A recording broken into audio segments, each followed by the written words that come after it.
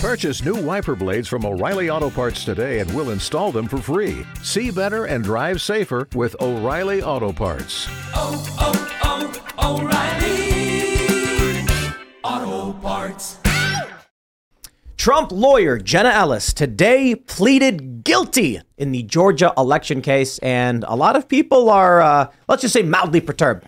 Jenna Ellis raised somewhere over $200,000 to fight these charges and is receiving criticism for, in the end, just accepting a plea deal and then apologizing to the court, saying she regretted everything she did, and one by one, the dominoes fall. I have trouble understanding how any of these people could have taken the positions they've had during 2020 and then just flip in the way they did. But this is going to be somewhat troublesome for Donald Trump. However, he's also filing to have one of the January 6 cases dismissed on double jeopardy grounds, which is really, really interesting as well. So we'll talk about that. Plus, of course, there's like World War III stuff happening. Iran is once again attacking U.S. targets. The U.S. is ramping up its forces in the Mediterranean. And there's this really funny video going around where this Gen Z guy, it's like he's trying to say he won't be drafted, but then it's basically him begging not to be drafted. Like, you want me to fight for this country? I don't want to do it. And it's like, oh boy. Look, I like very few Gen Z relatively voted, but the ones that did overwhelmingly vote for Democrats. So, hey, this is Biden country, baby. At the very least, if you didn't vote for the guy, well, I'm sorry it's happening to you. And this is why you got to vote for Donald Trump. But we'll talk about that. Before we get started, head over to castbrew.com. Buy our coffee. This show is sponsored by Cash Brew. If you want the best coffee you've ever had, hop over to Cash Brew. Pick it up. We got whole bean. We got ground. Everyone's favorite is Rise with Roberto Jr., a light roast. But we also got Appalachian Nights Dark Roast Blend. That's personally my favorite. If you want to support the show, you can join the Cash Brew Coffee Club. You can check out cashbrew.com. Also, go to timcast.com. Click Join Us if you want to support our work directly. You can buy the coffee, or you can just say, hey, you know what? I like you guys so much, I'm going to become a member. As a member, you get access to our uncensored members-only shows Monday through Thursday at 10 p.m. We're going to have one of those for you tonight. And you, as a member, can call in, submit questions, and talk to us and our guest, and get access to our Discord server, which you'll have to do if you want to submit questions and hang out with like-minded individuals who create their own shows and have their own projects. There's a lot of stuff going on. It's really awesome. Smash that like button, subscribe to this channel, share the show with your friends. Joining us tonight to talk about this and a whole lot more is Kash Patel. Hey, it's great to be back with you.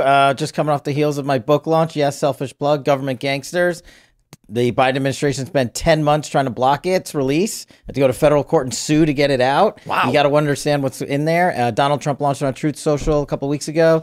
Already a bestseller. He calls it the roadmap and blueprint for 2024. Basically, it's how you destroy the deep state. And I name every government gangster I ever encountered by name and title. And I also put the government receipts in there. The Biden administration came back and said, national security secrets can't go to print. They redacted less than 0.05% of my book at the end of the day. 0.05. 0.05. The same 7 words, 8 times over. Really? It's hilarious. Can you not say the words? I can after the show. It's kind of funny, but it's hilarious. But that's the whole thing, And so go to governmentgangster.com, get your signed copy today. Help me crush the deep state. Right on. Yeah, everybody buy it. We'll get it to the top. It's on Amazon. It's on Amazon. We'll get it to number 1. Amazon, Target, all that stuff. Yeah. Really great. Thanks for hanging out, man. Should be a blast. Awesome. We got Hannah Claire hanging out. Yeah, hi, I'm Hannah Claire Brimlow. I'm a writer for timcast.com. That's a fantastic book recommendation. If the Biden administration doesn't want you to read it, you should buy it immediately. I think so. Yeah. I'm with Timcast News, and Brett's here also. Yes, hello. I am Brett Dasovic. I am the host of Pop Culture Crisis, Monday through Friday, 3 p.m. Eastern Standard Time, right here on YouTube. And I am Surge.com. I just got a Truth Social account. Boom. Cash. 3 new Truth Social users. Let's go. Brett as well. Bring it Look at on. mine right now. Oh, there we go. It's about to be Donkey Kong on there. Donald Trump has been going bananas on Truth Social, and it's just going to get better. Time to re-truth stuff. Yeah. I can't wait to do some retruthing. Anyways, guys. That doesn't sound like propaganda at all. Let's jump into this first story from the New York Times. Oh. Jenna Ellis, former Trump lawyer, pleads guilty in Georgia election case. 3 lawyers indicted with Trump for trying to, 3 lawyers indicted with Donald Trump for trying to overturn the 2020 election results will now cooperate with prosecutors in the racketeering case. I believe this makes 4 guilty pleas. Mm-hmm. And Sidney Powell got 6 years of probation. And then the other 3 got 5 years. Jenna Ellis got 5 years. I believe she also got 100 hours of community service. Ooh. And pay a fine. And pay a fine. We have the video here. I'm going to play it for you. God. Let's, we're going to listen to what she had to say. Here come the tears. Audio's good? Yep. Thank you, Your Honor, for the opportunity to address the court. As an attorney who is also a Christian, I take my responsibilities as a lawyer very seriously. Sorry, I can't. And I endeavor to be a person of sound moral and ethical character in all of my dealings. In the wake of the 2020 presidential election, I believed that challenging the results on behalf of President Trump should be pursued in a just and legal way. I endeavored to represent my client to the best of my ability. I relied on others, including lawyers with many more years of experience than I, to provide me with true and reliable information, especially since my role involved speaking to the media and to legislators in various states. What I did not do, but should have done, Your Honor, was to make sure that the facts the other lawyers alleged to be true were in fact true. In the frenetic pace of attempting to raise challenges to the election in several states, including Georgia, I failed to do my due diligence. I believe in and I value election integrity. If I knew then what I know now, I would have declined to represent Donald Trump in these post-election challenges. I look back on this whole experience with deep remorse. For those failures of mine, Your Honor, I have taken responsibility already before the Colorado bar who censured me, and I now take responsibility before this court and apologize to the people. So I hope several other states file criminal charges against her and she goes to prison for a very, very long time. Did you hear what she said? She confessed to trying to overturn an election, a duly elected Joe Biden. She confessed to doing it. No, in all seriousness, I think it's fair to say she's opened the door legally by stating that in Georgia and many other states, she did this thing. And if there are other states in which Democrats have any kind of legal capability, they could charge her as well and then make her go through it all over again. The biggest mistake all of these people are making, in my opinion, is taking the plea deals. I've heard a lot of people say the cases against these individuals in Georgia is so weak that the prosecutors didn't want to go to trial. And I'm like, then you go to trial. Mm-hmm. Then you say that's the reason to do that. Yeah, this shows she was terrified. And so I'll say this, just on the surface. If it is true that she and many others knowingly lied to commit this crime, then I think they're getting off easy. Otherwise, she genuinely believed she was doing her constitutional duty in providing a legal service to an individual who's seeking a redress of grievances. And now she is betraying not just that individual, but this country. So in that case, lock her up. See if I care. She'll get no defense from me. And not to mention, I mean, we'll get into it in a little bit, but like the hundreds of thousands of dollars she raised, a lot of people are really upset about this. You know, what does it mean to give someone's legal defense? She paid her lawyers with the money. Does it mean she's taking it all the way? Some people were saying she should take a plea agreement, but I'm curious what you think, man. I mean, you worked in the administration. Yeah, look, I was a prosecutor, as a public defender. The interesting thing about this entire case, I mean, put aside the fact that I don't think there's a basis to bring it, but let's put that on pause for a second. And the first three guys out of the gate that flipped are lawyers. And what does that mean? What did they actually do? Having been in the Trump administration and around the boss and literally talking to him every week, these guys didn't really do anything. So, okay, what are they going to say? Are they going to break attorney-client privilege, which they don't hold, President Trump holds, and say, and commit a felony and get disbarred and get prosecuted just to say Donald Trump is guilty of X, Y, or Z? And they're not stupid people. I think the reason they pled guilty is they know the crimes are bogus, but they came in there with so many slews of felonies. So it's like, oh, you're looking at 85 years. Mm-hmm. We'll get you on one. And this jury pool sucks. It's in somewhere in Georgia that is a county that is like 88% pro-Biden. So they're going to get convicted. So they're just trying to stay out of jail, pleading to misdemeanors. But I would really like to, you know, and I also looked at No, that's a felony. I'm pretty sure Jenna Ellis was a felony. She pleaded guilty to a felony? I'm pretty sure it was a felony. And because I was reading it and I thought it was... Because Sidney Powell was like 6 misdemeanors and they dropped all her She's the first one to go, though. I mean, they gave her the best deal. Yeah. But I want to check because the story I was reading earlier, I'm pretty sure she was the one that was a single felony, which was I thought was interesting. Yep. She pleaded guilty to a felony charge. Wow. So no more traveling outside the country. Yeah. Good luck. It's one count of aiding and abetting false statements and writings for stuff she said to the Georgia Senate. No. If you commit a felony and it's in the favor of the Democratic Party, like Kevin Kleinsmith, the FBI attorney who lied to the federal court about CIA documents, he got reinstated to the bar last year and has a 7-figure job now. Well, he's more trustworthy. Right. To them So now. this is coming along with her book deal and her tell-all. And I think it's part of the process. It's why you heard from that White House intern who made her lies and launched her bogus book. But this is what they do. The media captures them and says, we're going to launch you to fame. Part of me says I don't blame any one of these individuals for taking the deal because they all took the deal, right? It is a sign of the weakness of the anti-establishment. Picture this. You're driving on the open road, taking in the beautiful views this country offers. Then out of nowhere, you hear a noise and your car breaks down. While still frustrating, you feel protected because you have a plan through CarShield. CarShield has helped millions of drivers from having to pay back-breaking car repair costs. All you have to do is call before a breakdown. Plans can pay for expensive repairs on your out-of-warranty car, truck, or SUV. All for CarShield's low monthly rate that never goes up as long as you cover your car. With a plan through CarShield, you get protection on over 5,000 major parts and systems with just a visit to carshield.com/Carlson. I'm talking big money items like your transmission, engine, electronics, and so much more.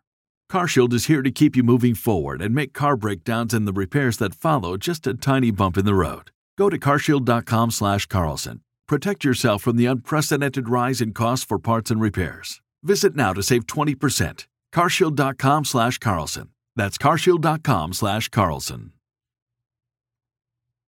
Faction in this country that they don't actually stand up for anything. And then you look at we talked about this famous makeup artist, whatever her name was, her line is Huda Beauty. I can't remember her last name. She posts in favor of Palestine, gets a whole bunch of backlash, and she says, I don't care, don't buy my products, I stand for what I believe in. And I'm like, man, okay. I mean, these leftists are willing to just sacrifice everything for like their business, their company, their money. You've got a whole bunch of reports of people getting fired from their jobs. They don't care. It's always been this way. I mentioned this with BLM. The guy who worked at Taco Bell put on a BLM COVID mask, and they said, you can't wear that. And he goes, I refuse to take it off. And they said, if you don't take it off, you're fired. And he goes, fine. Goes outside, films a video and says, I got fired for Black Lives Matter. And then the company apologized. Oh, we're so sorry. What do people on the right do? They take a plea deal. What did Jenna Ellis do? She was a lawyer who was approached by a client who says, here's my argument. Can you draft this for me? And she goes, oh yeah, we'll go through it and we'll advise you on it. And that was it. She had one count under RICO and one count of, I believe, soliciting a public official or something like that. Two charges is what she was facing. And she took a felony plea deal, hundreds of thousands of dollars, and is crying. What I genuinely believe is that Jenna Ellis legitimately thought she was representing her client in 2020 and is now terrified and would rather sell you out, all of us out in this country so that she can disappear into the sunset. But this is a part of, this is an established practice. If you're in Trump world and you're in Trump orbit and you get jettisoned for not doing your job properly, not only is it a scarlet letter, it's an act of vengeance. Look at the gal that's on the, not the Today Show, but The View, right? That's one example. The other intern that wrote the White House book. As long as you get jettisoned from Trump world and are willing to play ball, I guarantee you every one of these people has a book deal lined up, has a show lined up, and is now guaranteed not to go to prison. And like you said, they don't have any morals. They don't have any convictions. All they have to do is just say what they want, and they're going to be famous. They're going to go to Hollywood and LA, and people are going to put them on their shows, and they're going to be the greatest saviors of America. If Sidney Powell, of all people, Michael Flynn's attorney, I got to remind your audience, Sidney Powell was Michael Flynn's attorney who overturned that case. And if she of all people will flip on Trump, why would anyone hold the line? Yeah. They just watched. It's like being on the battlefield and watching George Washington drop his pants and cry and run from the battlefield. I shouldn't compare her to George Washington, but I'm saying like a bunch of regular people are watching Sidney Powell go on TV and scream and bang her fist and say, I will not back down. The viral video of her saying, I will not be intimidated. And then as soon as they're like, we're criminally charging you, starts crying. She's like, please, I'll do anything you say. This was a woman who was one of the people smiling in her mugshot, right? Yep. She presented this. Jenna Ellis. She presented this intensity to an extreme degree. How can we have a country where we're saying, we're anti-establishment, you've got to confront the values here, you have to stick by these things, and then you have these people immediately turn. I mean, obviously it's what the Democrats want, but in some ways, to me, it really foils the motion that Trump filed today in his January 6th case, saying, you know, you should dismiss the case because of First Amendment and double jeopardy. But one of the lines in the case was, under the First Amendment, Trump and his supporters have the right to question and doubt what the government tells them. And so this idea that like she knowingly promoted false information, number one, did she know it was wrong? And under the First Amendment, doesn't she have the right to doubt it? I mean, it is sad to see someone who could have argued a really articulate message in court take the plea deal. I understand that there's pressure. On the other hand, if we're a values-based movement, you need people who are willing to defend their values. The bravado is always so much more so online than it is in the real world. But also, like you said, like for somebody like you were talking about the makeup, she was a makeup distributor, right? She's signaling to her base who's going to support her anyways. But when somebody who's anti-establishment on the right is pushing back, they feel a lot of the times like they're out on a life raft once they actually put themselves out there like that, because where is there to go if it all falls through and they start coming at you with criminal charges? That you do have to, you know, especially if they have a family, if they have kids and stuff like that, they're thinking about what that's going to happen. I'm not saying that's right, wrong. I'm just saying I understand where the mindset comes from, where at the end of the day, a lot of these people are going to put themselves and their loved ones first over the movement, because that's just hierarchy of needs, right? Yeah. For a lot of them. I think this is a direct result of the two-tier system of justice that's been built in this country. It's one of my biggest grievances in government gangsters. And it's not just in federal court, it's in state court. And what Tim said was they've flipped. That's the key for me. Is okay, what did they flip on? But what they're doing is they're going out to the New York Times and saying, "Ooh, we got Trump's 3 top lawyers." And as a guy from Trump world, I'm telling you, these people barely did anything for the boss. And he came out and announced that Sidney Powell wasn't even his attorney. Yeah. So what they're doing, though, publicly is they're saying 3 Trump lawyers have now pled guilty to the election fraud scam case run by Donald Trump. They're trying it in the public.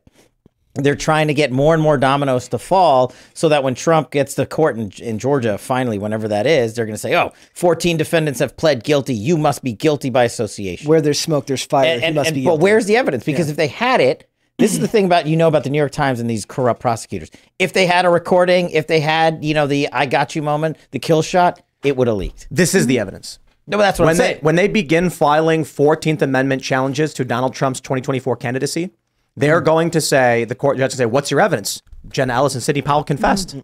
We have confessions, Your Honor. We have several confessions. That Colorado case. I mean, if they had, to your point, if they had an ace in the hole, they wouldn't offer the plea deals. They would want every single person to go down for as long as possible. As a prosecutor, I was like, I don't want to, you're not going down for 5 years. You're going away for 40. But it means that they don't have anything. Right. Your point. What was the maximum, like if she had gone to court and tried her luck, what was the maximum sentence she would have gotten?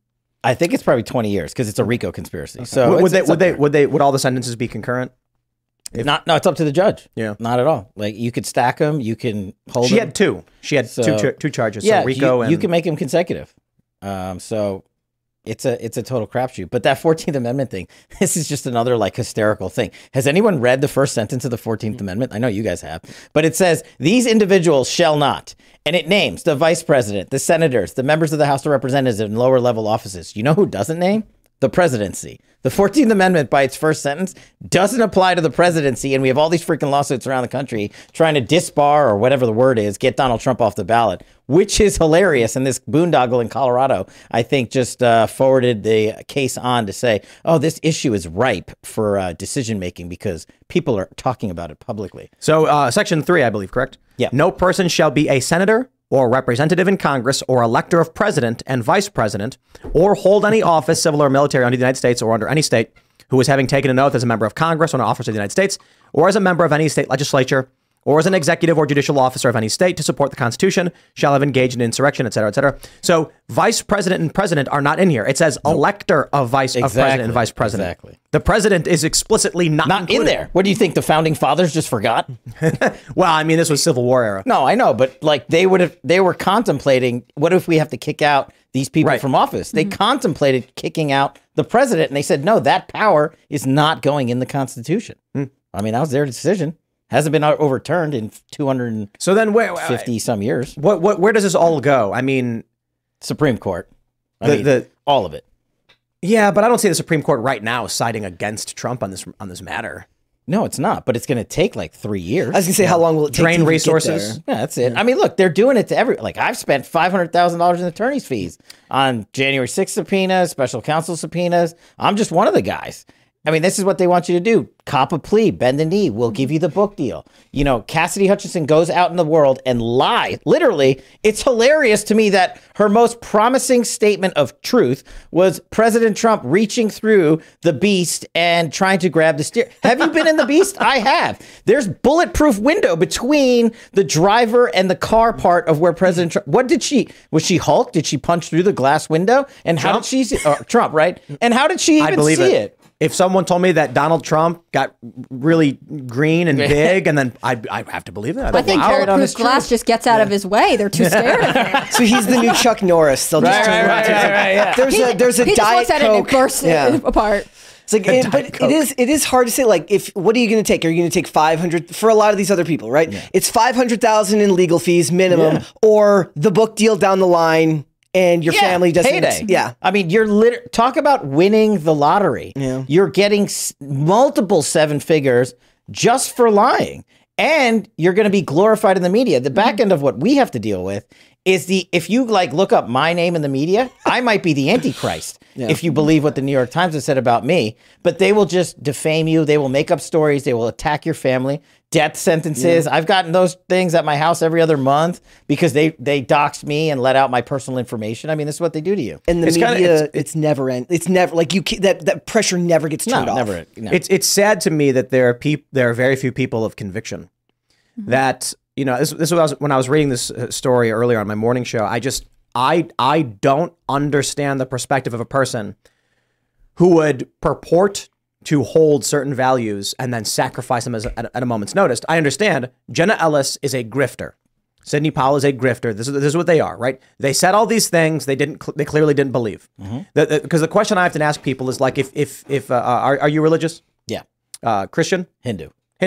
If you were forced by a court to renounce your faith, otherwise you go to jail, would you do it? They go pound sand. I'll go to jail. Right. And I'm like, the reason I bring up religion is because this is something that people truly feel as a conviction they cannot sacrifice. Yeah.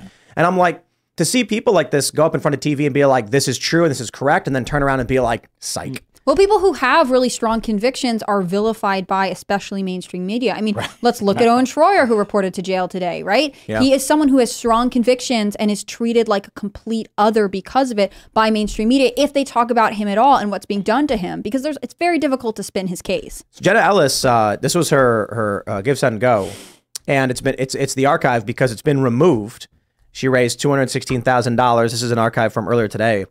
And it's interesting because there are comments from people saying she should take the plea deal because otherwise she's going to burn through all that money, and $200K is not enough to fight a legal battle like this. Especially against any government. But there are a lot of people who are furious, and they thought that they were donating to fight the charges, not for her to just instantly cave. Well, that's the thing, right? She came in to be like, okay, you're going to be like the stalwart here. You're going to be the fact witness in this case that exposes the corruption of the deep state in the Georgia state prosecution. Do you think they turn on Trump and testify against him?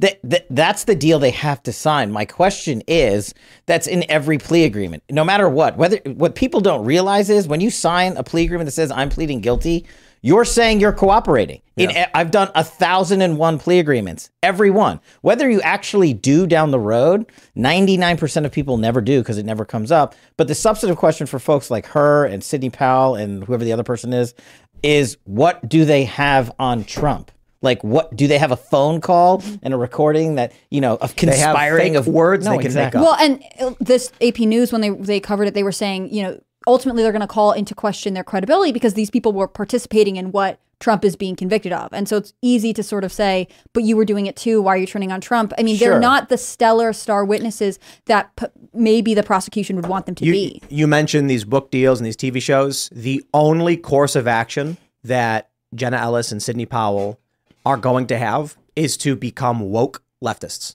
Well, they're on their way. Neolibs, because they cannot show their face. Oh, no. In a Trump rally Oh, they get tomatoes thrown at them. Boo! I mean, figuratively, They're They out. get to be the talking head conservatives on On The View and on The CNN. View, yeah. and talk about like Cohen. They're going to be like Cohen. It's like- I was so wrong. No, it's like you were talking about, specifically these three people. They're in it for the attention. They're not in it for the convictions. It reminds me of like 85% of the people that are in Congress, literally. They're there to get rich, to get famous. They don't care about their convictions. Oh, I'll pass this budget deal today and I'll sell my soul tomorrow for you because you're a big lobbyist and are giving me a 7-figure payday. I mean, these people have made a career in D.C. out of these boondoggles. And to me, this is just a different extension of that. While you might not be in Congress, you are going to get a golden parachute of monumental proportions for doing this nonsense. But their only course of action is gonna be to go the Cohen route and be like, Oh, I was so wrong, and I'm Trump is bad. All these former conservatives who now acted like Orange Man bad, like the Lincoln Project after 2020. They're like, the job's not done. We're now going after Republican senators, and it's like, wait. No, they're just going after children. But right. But the Lincoln Project says we want to restore the party of Lincoln. So we must remove Donald Trump. And then once Trump's out, they're like, but we're going to go after other Republicans too. And it's just like, right, because this is the grift. Yeah. That's the game. Oh, it's a money-making scam. Like, these people are getting paid. Yeah. Like, if you guys actually knew the amount of 7 figures that is doled out by the Soros-funded boondoggles, by all of these organizations, they are so much more organized than the Republicans ever will be. I hate to admit it, but they are. Yeah. And they just stroking checks. I don't understand. I just really, really don't. They are evil, sick, twisted people. I got to be honest. There's a certain point where money doesn't do anything for you. And I'm like, why sell? Why destroy everything around you for something that you couldn't even really do anything with? Like, to elaborate, you get to a certain point of wealth, and I quite literally mean this speaking from experience, where it's hard to track things that you're buying and what you're investing in, and you hire people to do it. And it's just like, for what purpose does it doesn't enrich your life? I mean, for me, a lot of the stuff we do here at Timcast is like investing in the projects, the missions, the people, the culture, building things. Like, we bought a building because we're going to open a coffee shop.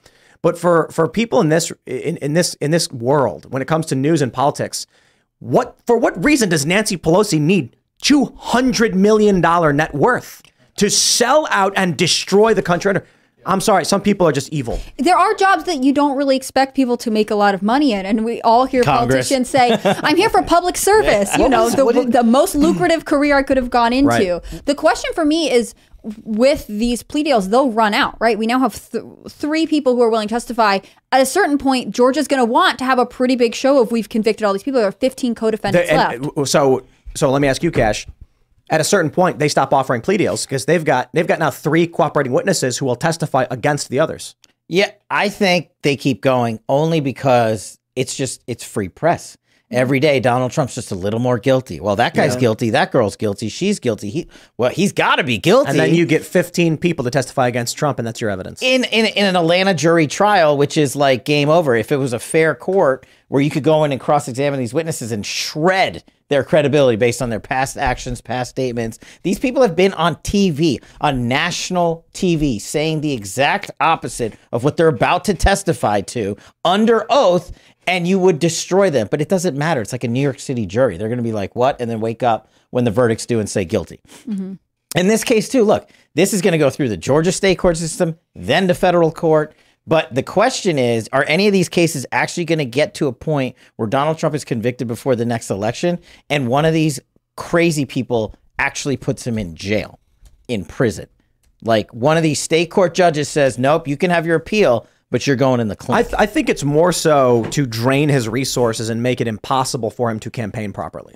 Well, it is. I mean, look, if you have to be in court and not on the road, but take, for instance, I think only what Donald Trump can do. And obviously I'm biased. I'm his These last few years have not been easy on our economy. And with tax season finally arriving, there'll be millions of hardworking people and businesses that could struggle even more due to the IRS working against them and pocketing profits for themselves. America First Tax Group can help put an end to your worries. Just one phone call to 800-431-5684, and you'll be in touch with America First Tax Group, a full-service tax company that'll fight the IRS's predatory tactics and put you on the path to financial freedom. Their experts can help you or your business with any tax-related problems you may have. from dealing with your back taxes to granting you access to tax relief and much more. Don't wait. Get in touch with America First Tax Group today by calling 800-431-5684. That's 800-431-5684. Or visit americafirsttaxgroup.com/Tucker.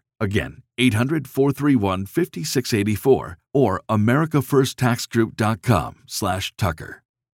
Security advisor, but he's in New York City basically campaigning from the courtroom. Yeah. Like the guy comes out every 25 minutes and makes a statement and everyone covers it. He's on Truth Social punching out, hits against Cohen or whoever or the attorney general. That's true. I mean, we're talking about these members of Congress who make all this money. And you said like the most lucrative job. Well, a lot of the rank and file members of Congress, you don't even know their names. They don't make any money. And they're probably there for better reasons than no.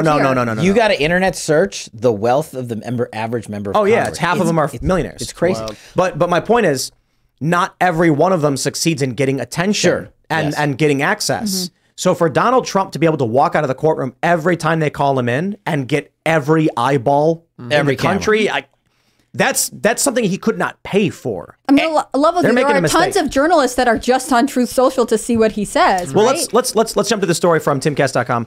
Trump files motion to dismiss January 6th case, citing double jeopardy in First Amendment. This is interesting. Former President Donald Trump has asked the U.S. District Court of Columbia to dismiss special counsel Jack Smith's case against him for his alleged role in the events of January 6th, citing the First Amendment and double jeopardy. Quote, if there is any constant in our democratic system of governance, it is that the marketplace of ideas, not the mandates of government functionaries, or partisan prosecutors determines the scope of public debate, stated Trump's reps in a filing. Countless millions believe, as Trump consistently has and currently does, that fraud and irregularities pervaded the 2020 presidential election. As the indictment itself alleges, President Trump gave voice to those concerns and demanded that politicians in a position to restore integrity to our elections not just talk about the problem, but investigate and solve it. So I think what they're saying, here's a quote.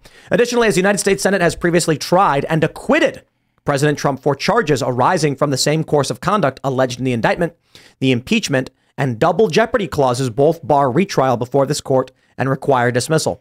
Is that true?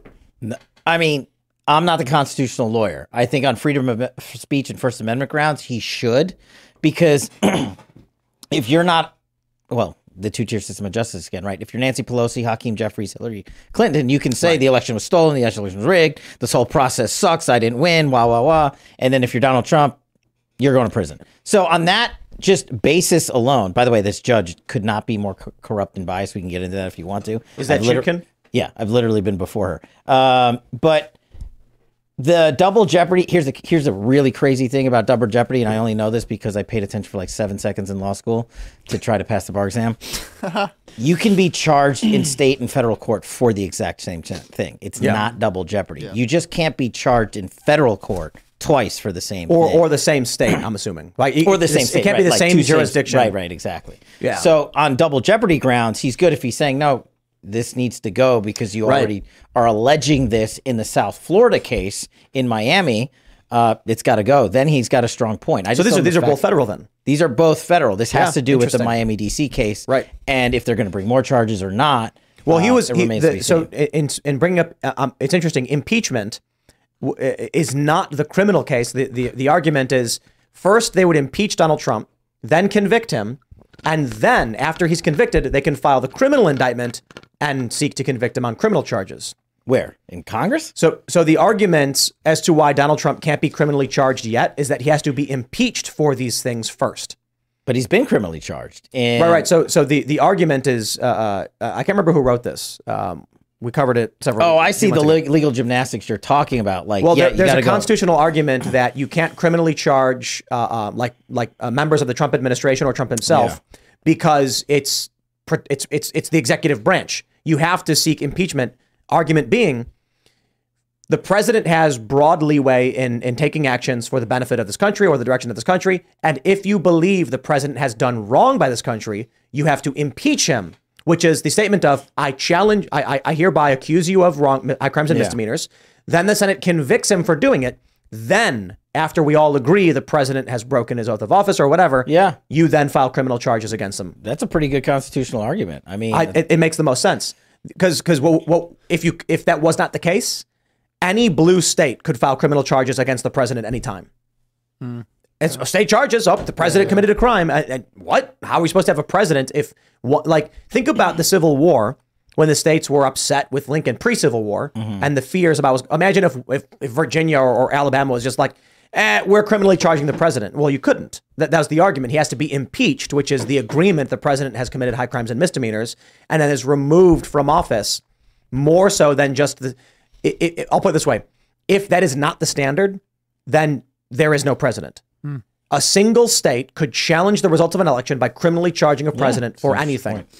So you need a federal level impeachment against him before you can try and criminally charge him at a state level.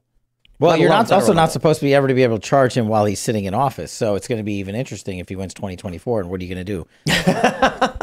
Well, that's exactly the argument they're making, is that the actions they are charging Trump over happened while he was president. In which case, I agree with that. He should be immune from that prosecution because until he's convicted in an impeachment trial. Right then. Trial. So totally on board with that because he was in the White House. He was still there saying whatever he was allowed to say, and that's protected. But I would say this too. The reason why I have nothing but disgust for those lawyers like Jenna Ellis and Sidney Powell is that it is not just a constitutional duty to provide legal counsel to an individual. It is not just a legal duty to provide counsel to someone who is seeking a redress of grievances. It is an obligation for Donald Trump, if he believes the election was stolen, to pursue all legal methods to investigate and seek remedy. That would mean any lawyer who is taking up that job has a duty to this country to make sure that's the case. For Jenna Ellis to have lied in her previous statements that she believed, or that she, in her arguments, for Sidney Powell to have lied or to have flipped now, they are basically saying the fabric of this nation means less to them than their personal comfort.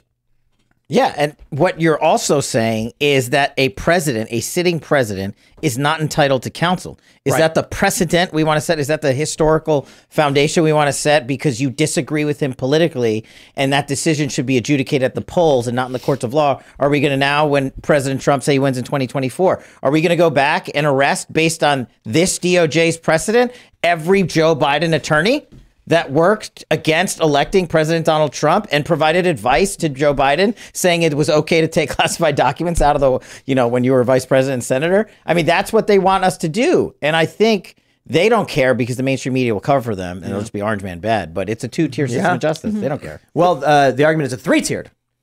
You've got the people who get away with everything, the regular people that get ignored and never get any attention, and then the people who are arrested for everything. So there are a lot of people who have talked about going to the police for help because of crimes, and they are completely ignored. That's true. Yeah. Go to D.C.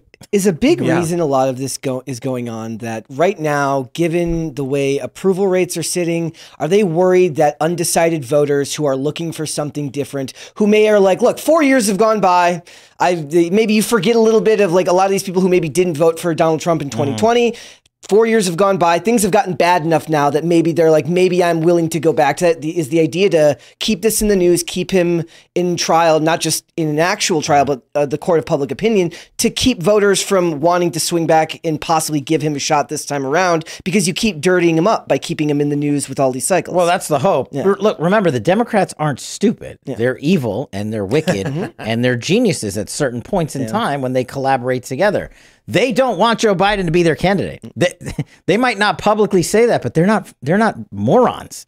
What they're trying to do is both dirty up Trump and Biden at the same time, and then they're gonna be like, no, we're going after both people. Yep. But they want to give Joe Biden an exit ramp. It's not a coincidence. There are no coincidences in government. Major theme in my book that David Ignatius of the Washington freaking Post comes out and says, "Oh, Joe Biden, you've done so well, but please retire now." That's not a coincidence. That means the FBI and DOJ gave David Ignatius the details of Hunter Biden's criminal case and Joe Biden's criminal case and said, if we don't get this guy out, this is what's coming, and then we're going to indict him. But if we just charge Hunter and we force Daddy Biden to commute his sentence, that's it. Game over. He can't be president. I think there's a decent probability that Joe Biden gets indicted. For the reasons you just outlined. They might have to go to that. I'm saying that's their last option. It's their plausibility shield for middle of the road uninitiated individuals. They'll go to Merrick Garland, who looks like a wet noodle every time he approaches a microphone. Him and Chris Wray, the worst FBI director in history, will go to the microphone and said, "We charge 2 sitting presidents or whatever, one former We're president." not biased. We're not biased. Look at this. Charging Biden too. We're everybody. Biden's a criminal. And I think Biden is the sacrificial lamb. It could come to, I think Hunter's their leverage point. I think they get to that. But here's the thing. They got to figure all this stuff out in the next 90 days. Yeah. Once you get past the Iowa caucuses, they can't airmail in Gavin Newsom, the guy they want to come in to be president. Technically, if Joe Biden is incapable of running, it's something will happen. I mean, you're right in terms of a primary. Yeah. But they'll make it happen. You know what I mean? But that's what I'm saying. That's why these articles are starting to come out from left-wing organizations. That's not random. No. Yeah. The government has called them and said, hey, this is coming. We need you to help us grease the skids. Get rid of this guy politely, and then we'll glorify him for being the savior from Trump. That's what they will literally write about him for decades to come if this play happens, and half of America will buy it. That's why I kind of think a medical issue is the more likely out for Joe Biden. Well, you just have to watch him on TV for like 30 seconds if you want a medical issue. But how do you get Kamala Harris out of the way? How do you get Joe Biden to not run? And how do you get a Gavin Newsom in? Joe Biden has a medical issue. Gavin Newsom runs out on stage, performs CPR, saves the life of the president. I mean, think about it. And then Kamala Harris assumes the role, acting president for the remainder of the year, but then says, I really want to take that Senate seat in California. I need to return to my home. No. She's going to go take her $10 million payday. But what she'll say is, I am honored to have served this country as acting president. I took out Trump with Biden, the greatest victor. Right. You know, and I believe it is not in the cards for me to pursue an election with such short notice. So I'd like to honor, with honor and humility, offer up Gavin Newsom and ask him to lead this nation. And then you get a Gavin Newsom. That's why Newsom's probably when's he's debating DeSantis next on month. the 30th, which is this month? November. Sorry. For Tater Ron to go in there and accept this debate just shows you the disparity of where these two individuals are. You want to know my conspiracy theory is? Yes, I do. But you know what's hilarious for your audience? I go to engagements around the country for Donald Trump all the time. I do big events, whatever. Ron DeSantis should call in for presidency when he could put more people in a room than Kash Patel. I mean, have you seen his events? It's sad. Here's what I think. A year and a half ago, we were talking about Ron being president. I mean, tons of outlets were having this conversation before Trump announced, before he was back in the game. And there was conversations when Trump was announcing that a Trump-DeSantis ticket would be unstoppable. Before DeSantis. I remember being part of those conversations. Here's my conspiracy theory. Special interests establishment interests knew that was the case, probably looked at the polling data and says Trump's a wild card that pisses people off, but DeSantis stabilizes his numbers by being that more boring regular politician. We need to make sure they can never form that ticket. So they go to DeSantis, whisper sweet nothings in his ears. And I wondered this. And I say it's a conspiracy theory. I'm not saying I literally believe it's absolute. I'm saying just entertain the interesting thought based on this. If you look at what Ron DeSantis' campaign has been like, your only conclusion could be that he is being sabotaged. Have you seen him wearing the high heels? Oh, the cowboy boots with the big lifts. Big lifts is an understatement. You should have just gone straight to platforms. You know? The front American of the boot is platforms. flat and bent, like there's no foot in it. It looks like his foot is pressed up against the front of the boot, and there's a 4-inch lift in them. Now, I'm not saying I know for a fact that's true, but these are the memes that are coming out. You look at how Ashley St. Clair made a joke about it, and Christina Pushaw starts attacking her, and I'm like, are they intentionally nuking? The first thing I said was, I believe that Ron DeSantis' campaign staff are secret Trump supporters who are intentionally nuking his campaign to help Trump. Then I thought about it and I'm like, maybe the real goal is to stop DeSantis from having teamed up with Trump in the first place, because now that relationship is beyond repair. Yeah, it's nuked. Yeah, and I don't really understand why it would not have been good for. I know there's that whole thing, if you have your moment in politics, you don't want to miss it. But would DeSantis have suffered from being vice president? No. I don't think he would. I mean, he can't be governor again, right? Isn't he term limited? So where does he go? Vice presidency is not a bad idea, especially to gain official exposure on the national stage. Or you give him a secretarial position in the cabinet, Secretary of Agriculture, whatever. Right? Education. That was like one of his big deals. Have it out for like 2 years or 4 years, and you'd still only be 46 at the time of the end of the second Trump administration, you can run in. But I think it's not a conspiracy. So you got to look at DeSantis' top 3 donors. Ken Griffin from Citadel, number 1. He's now actually conveniently stopped giving Ron money. Yep. But when it first started, they went all in on the super PAC. And I know the guys running that super PAC. They were always never Trumpers and Trump haters and flipped the wagon as soon as it became convenient for them. And they were the ones out there in the media saying, we are going to be the ones that save the Republican Party from Donald Trump. And I remember everybody excoriating Trump for being like, you can't make fun of Ron. You can't call him DeSanctimonious. Which is not the best nickname, I will say. I mean, but here's the effect, right? Whether it was the best nickname or not, Trump's strategy was to kneecap him before that guy ever got out of the gate. Yeah. And everybody in the political arena was saying, this is not going to work.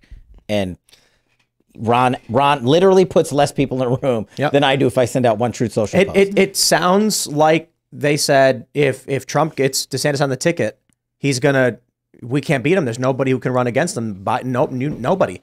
And so they were like, let's go to DeSantis and offer him tons of money and tell him he's the guy and it's his path. Convince him, and then once he betrays Trump, that's it, we're done. And then they walk away and they stop giving him money. Isn't he like number 5 now already? Like on the what do you call it? The GOP stakes? He's not even like the second guy? I think he's number 3 in the prediction market. Okay. But you mentioned this, the donors have stopped giving him money. They pulled out. That was a while ago. And then he had that mass layoff. Like, they barely gave him any money at all. It's kind of crazy. But don't worry, when he debates Gavin Newsom, who, by the way, will probably clobber him. Like, I don't like Gavin Newsom, but he's charismatic, he's smart, and he knows how to speak and debate. And that's going to be, that'll be the one debate I watch. Yeah. I won't watch any of the GOP ones, but I'll watch that one. Look at this. Nikki Haley is in second place in the prediction market. I never would have saw that coming. I got to be honest. She was doing well in New Hampshire last I checked. That's interesting. It's also hard for Ron to push back against Trump when it comes to like the social media presence, because he is supposed to be this traditional politician that was more of a quiet mind, quiet face. Like, so it's a lot harder in the social media age when everything's a meme to push back when people are saying that you're wearing high heels. How does somebody use dignity to get their way out of that, right? So you said that the people that work for him then say to Ashley Sinclair, oh, you're being rude for doing something like this, when that's not going to work, not in the social media age. I mean, you'd hope that he'd lean into the fact that he's young and be like, you crazy kids on social media with your jokes and your ideas. But instead it was just this crazy serious thing. I mean, like, he could have gone boot shopping on TikTok or on Reels or whatever, and it might have been better, but it really feels to me like the undercurrent of what's around him is looking for a fight, and they're feeling insecure. And again, I actually feel like, I always say that I don't want to short the bench, right? Like, if Trump is elected, he'll be a one-term president, and he could do incredible things, but we have to keep the momentum going. There has to be people after him. And so whether it's Ron DeSantis or not, we don't need it to be this crazy infighting led by people who are feeling insecure about their campaign. Funny too, because didn't Logan Paul did the thing with Vivek, and it became his biggest social media platform to push his campaign ideas. Like, Ron probably would have been better off figuring out a way to actually lean into the social media aspect of it. And better. like this picture right here. Yeah, who is that? It's more, I don't know, but like, doesn't it? You look at his boots and they're on the ground, but it does look like he's on his tippy toes. It's just more disarming to people to laugh with them, right? Yeah. And that's the reality. But doesn't that break his image, right? His image is supposed to be the person who institutes policy and then doesn't feel the need to have to clap back. That's what they liked about him, right? Sure, they liked the fact that he was not the reactionary of Trump, but he did needs end to up be. clapping back, and he could have been the guy that is like, oh, I'm so dignified. Haha, I'll laugh with you. No, but you're right. You raise a good point. Like, he could have just waited it out a hot second, been on a meteoric rise, and would have been the dude. Come 2028, whatever that math is. Instead, not only is he not the dude now, he's never going to be the dude in this generation. Like, he's 45, so maybe at 65, he could make a play like Trump did, maybe in his 70s. But right now, he's gone. This Republican Party is completely different. The people in the state of Florida have to, everybody's like, oh, Ron DeSantis is doing a great job in the state of Florida. He is. Yeah. But do you know the vote structure in the state of Florida? In 2022, Ron DeSantis got 4 million votes in the state of Florida. In 2022, Donald J. Trump got 5.1 million votes in the state of Florida. In 2022 or 2020? 2020, excuse me. Right. So when the year they were both on the ticket, That's the spread in the state of Florida. He was also losing a lot of the America First people, right? Because they were like, look, neocon. Like they immediately smelled neocon on him anyways. Well, the donors. And had a lot of questions about it. So he would have had a lot of ground to make up there anyways. Yeah. I mean, there are things that, and I remember saying this at this time a year ago, that there were things that I thought DeSantis could bring to, let's say, a debate stage and talk about really interestingly. I mean, Florida is unique in the sense that it deals with a lot of illegal immigration that's unique to that region, right? They have a lot of immigration from Cuba. They have a lot of immigration from, you good, homie? Sorry. Ron DeSantis just his team just sent me a message for a donor event in Las Vegas where I live. I was like, do you guys even know who you're sending this stuff to anymore? Like, are you going to go? Are you going to go? Maybe, why not? Maybe I'll go in there and walk into Treasure Island. Ask him about his boots. I can ask him about his boots. The funny thing is it's in Treasure Island, which is Phil Ruffin's place, who's Donald Trump's best friend. I find this all hilarious. Be like 3-inch lifts or 4-inch lifts. Just take a picture next time because we were trying to figure out the height. There. And look, and I was personally offended as somebody who's short. I wanted him to win the short vote. You wanted representation. I wanted representation. I wanted him to win the short vote. Let's jump to this story from FoxNews.com, and maybe we'll give Ron DeSantis a little bit of praise here after we just ragged on him. The DeSantis administration directs Florida universities to terminate student chapters that support Hamas terrorism. Now, the first thing I thought when I saw this was this is a misplay. This is Ron going too far in the culture war, targeting free speech from students. I don't like that they support this stuff, but we want these far leftists to go out and talk about how they support Hamas. And then you actually read it. Ron DeSantis is correct in this regard. Mm-hmm. These individuals are not just speaking. Let me read this. The letter states the student group present in at least 2 universities in Florida, known as the National Students for Justice in Palestine, published a toolkit that refers to the Hamas operation as the resistance and says that Palestinian students in exile are part of this movement, not in solidarity with the movement. Quite literally, I believe that's a violation of federal law in providing material support to terrorist organizations. So in this capacity, it goes well beyond just speech. And it's difficult. I always try to be careful, and I would personally require a lot of evidence and adjudication on this. I don't want a governor or a president to be able to come out and be like, nope, you said you support terrorists, so we're shutting you down. Like, no. We'll bring it to court. You shouldn't be able to just do this. They should have filed something that they should have to respond to. There should be a due process here. The letter explains that it's a felony under Florida law to knowingly provide material support to a designated foreign terrorist organization. These chapters exist under the leadership of the National Students for Justice in Palestine, who distributed a toolkit identifying themselves as part of the Operation Al-Aqsa Flood.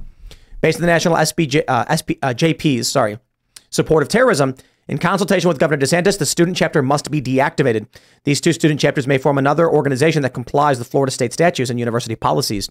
The 2 institutions should grant these 2 chapters a waiver for the fall deadlines should reapplication take place. Now, my question here is, if they genuinely believe these individuals are supporting terrorism, why would they be like, just refile?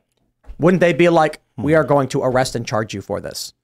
Well, what people always forget now, especially, is that Hamas is a designated foreign terrorist organization. Mm-hmm. That has been the case for decades in Republican and Democratic administration. So that's leg one of this whole statute about, I used to prosecute guys for providing material support to terrorism. It can be arms, it can be money, it can be planning, it can be whatever, right? Conspiring with them to do bad stuff. So you have that piece of the puzzle. Are they a designated foreign terrorist organization? But here's the thing.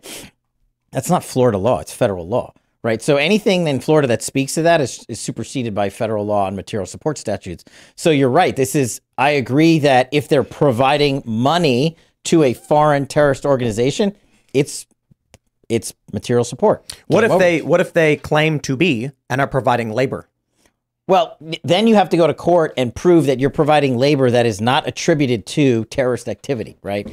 I'm saving babies in, wherever and providing food to the homeless or something like that. So we get into this problem when we have all these humanitarian refugee camps, right? Like across Syria, and all of these donors want to give money, and you're like, well, we're giving it to all these people and known foreign terrorists who are in the camps that run the camp. How are we going to, what are we going to do with that? Yeah. That's been an ongoing issue for a long time. What do you think of Tom Cotton? He wrote that letter to Mayorkas saying we need to expel foreign nationals who violate federal law by espousing support for Hamas because you're not you're barred from It's espousing. it's the law. Like, this DOJ won't actually do it because it's the DOJ along with the State Department has to get together to make that, ejection possible.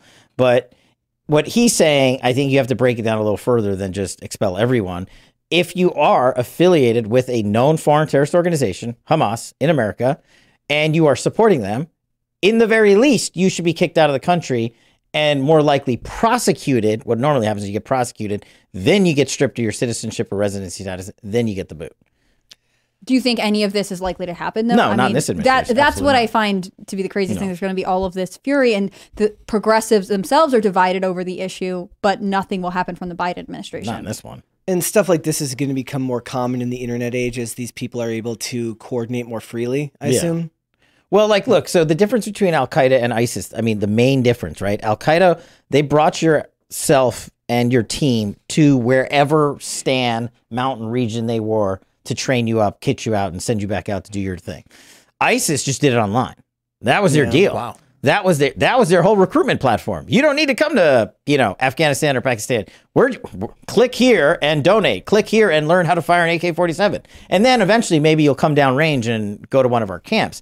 So that's already happening. And our problem has been, it's a free speech thing. What if these guys are in these chat groups or in these, pro-ISIS organization chapters and they're saying, well, I just support what they say. I don't support what they do. It's hard to prosecute that. It's hard to make that call. And it's hard, I think, for a lot of the free speech Americans who do believe in that, especially because a lot of them were younger, right? Yeah. A lot of those ISIS, those kids who got involved with ISIS was in Minneapolis, or whatever. They were barely out of their teens. Well, I mean, right? a lot of one of the arguments I hear all the time is that, especially with the first generation Americans whose parents are, of one culture and you're kind of torn between the two, they look for identity online and become radicalized, and so that's a very difficult and sad story to peddle. On the other hand, ultimately, if the conclusion is radicalization, you have to treat that really seriously. Yeah, it's not fun. I waded through a lot of those cases. But people always forget. You're we focus on designated foreign terrorist organizations, right? Because that's the federal law material hook for material support. And it's not like we're just going after the KKK, right? Obviously, I hate those guys, but most of what they say is protected free speech. Their right to even organize and convene together is protected on their Constitution. That's the way it should be, right? But there's a separation between what the KKK does and what ISIS and Al-Qaeda and Hamas and all these other Hezbollah, all these organizations do. You're talking about people who have done so much destruction to American and American allies that the U.S. government was like, you're on the list for life. Yeah. That's it. There's almost no getting off of it.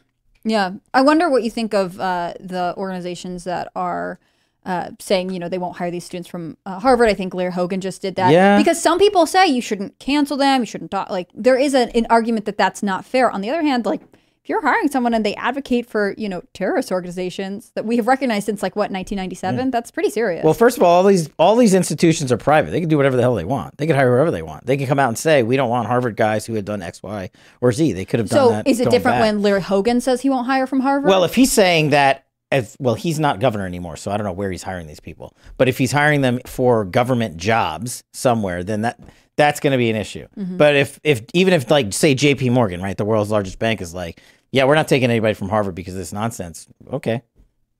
What are they going to do? It's totally within their right to say that. Yeah. We're going to hire murderers.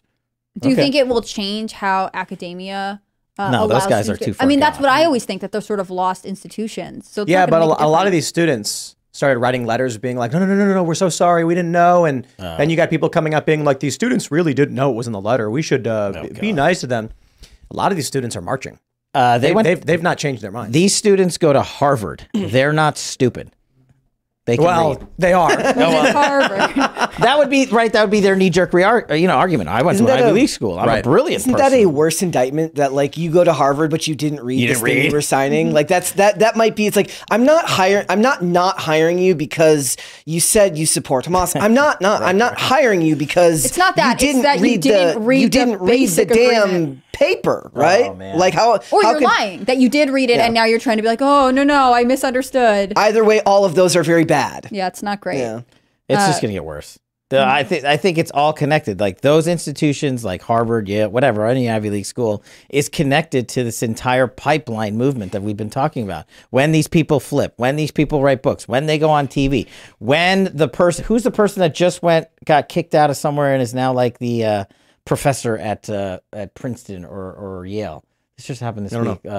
I'll think of it. Anyway, you get rewarded. Yeah. They're part of the reward system. Yeah. We're going to make you president of this institute. We're going to give you a huge contract. What's funny about this, there's a voice actress named Tara Strong, and she's the voice of like Timmy Turner and Batgirl, Harley Quinn. So a lot of people who are familiar with like DC Comics and cartoons have heard her voice. She was on Drawn Together on Comedy Central.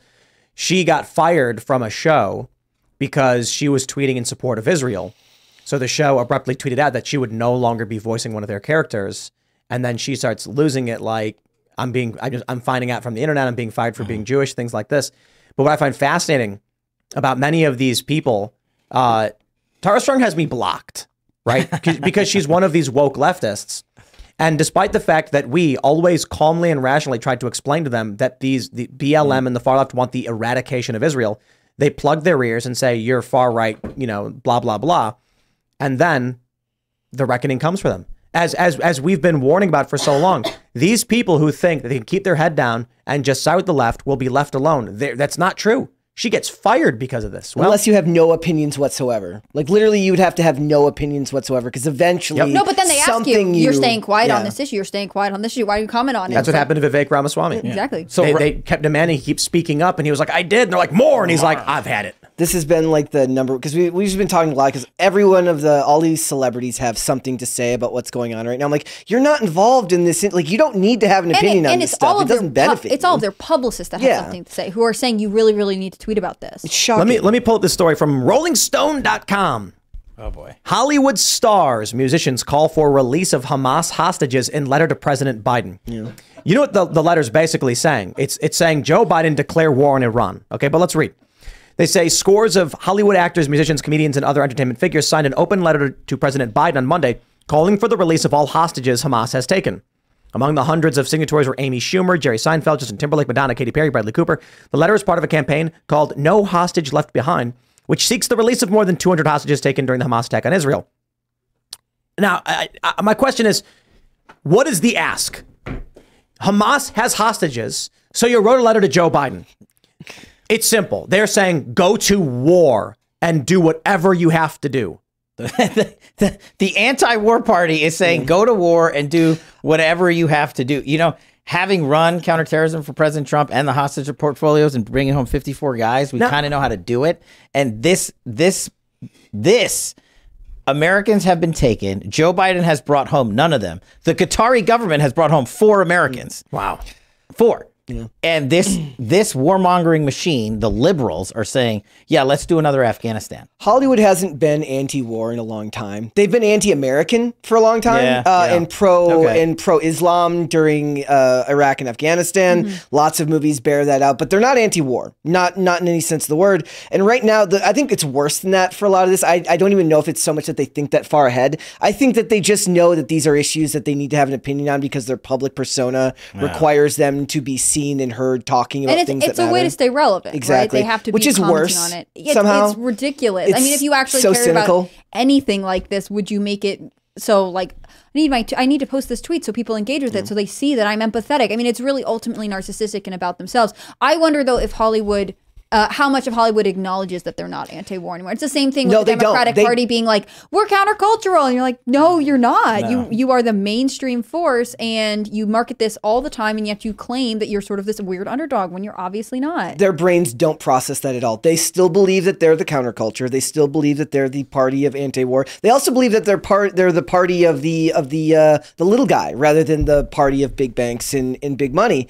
But for a lot of it, like I've watched every one of these celebrities have the most artfully written response that's supposed to appease both sides, only to watch them one by one get taken out instantly because they don't realize. I think a lot of it is not being fully in touch with your audience. It's like they don't realize the size of their platforms and just how actually diverse the amount of people. Yeah, you're going to get soccer moms who like your stuff, but you're also going to get young leftists. They don't realize that no matter what you say, it's not enough. It will never be enough because the most vocal of either side will come at you no matter how neutral you remain. The best thing you could do is not say anything, but they are too addicted to the attention and they need the rub. And they're self-important. And they're right? They exactly. think the world needs their opinion, which is challenging. I mean, it's similar to a lot of politicians who weigh on issues that they're actually probably not that well versed in, but they're saying, if I don't get the right buzz out, then no one will pay attention to me again. It's desperate. Yep. I mean, you were talking about this before. They ultimately all want the attention. And that's why I think people fight so hard to stay in office, right? I mean, the fact that Dianne Feinstein stayed in office until she was actually dead is crazy. I mean, that is not wanting to give up power.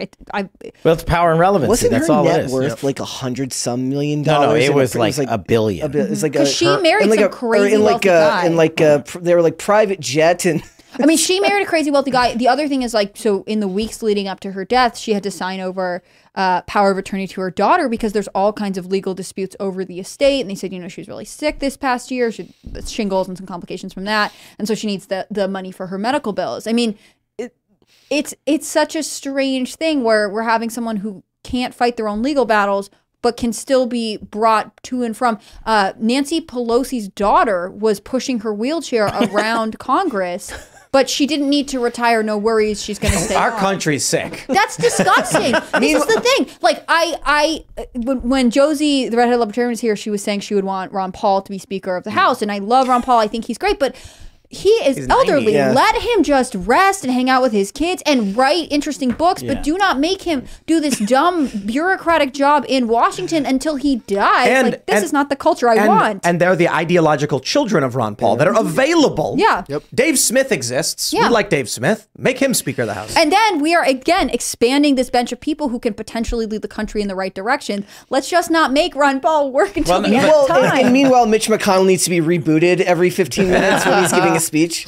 Again, It's that maybe Cinco. should bow. The fact that Mitt Romney is the first person to be like, I'll be in my 80s, I should step down. It's like the first sensible thing I've ever heard from him in my life. I'm gonna throw a Game of Thrones reference out there. This is the circle. This is the wheel that continuously spins, and Donald Trump was the force that broke the wheel. Yeah. He broke it for a while and robbed all the people of the Rolling Stone headlines, robbed these people of these important jobs and TV interviews and positions, exploited them for the corrupt actors that they are. I mean, the insiders trading alone between Pelosi and Feinstein should be enough to send them to prison for an eternity. Got to get that Pelosi tracker. No, out. it's called Unusual Whales or something I like was going that. to say earlier, What? like What is I this? follow Yeah. that's all my stock If you want to invest in stocks, just look at Unusual Whales because they are literally citing the upcoming legislation that these guys are betting their gambles on, Yep, and that's what they I do. track it all. And you can go probably like 5 to 7% return on there. You're right. But they figured this out, Yeah. and now it'll probably spread where they'll be like, oh, most Americans have figured it out, so we're going to make this illegal.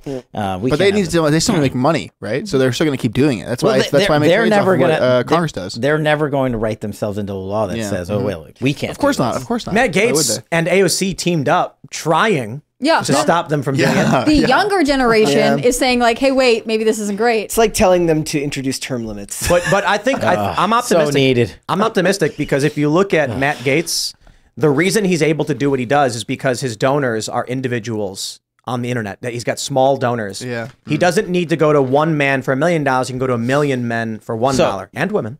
No, so look, whatever you think about Matt, and I've known Matt a long time, about whether he's right to start this process or wrong to start he was this right. process. No, I'm just saying, whatever your position is, I agree. But I'm saying he was the only one that I know of that could go to the well of the floor in the House of the Representatives and announce to the world that I have not accepted $1 from one lobbyist or one defense industrial complex organization. Mind you, Matt has one of the biggest Air Force bases we have in his home district. Wow. So for him to go out and say that, and then the chorus of boos comes in, and his response to me was perfect.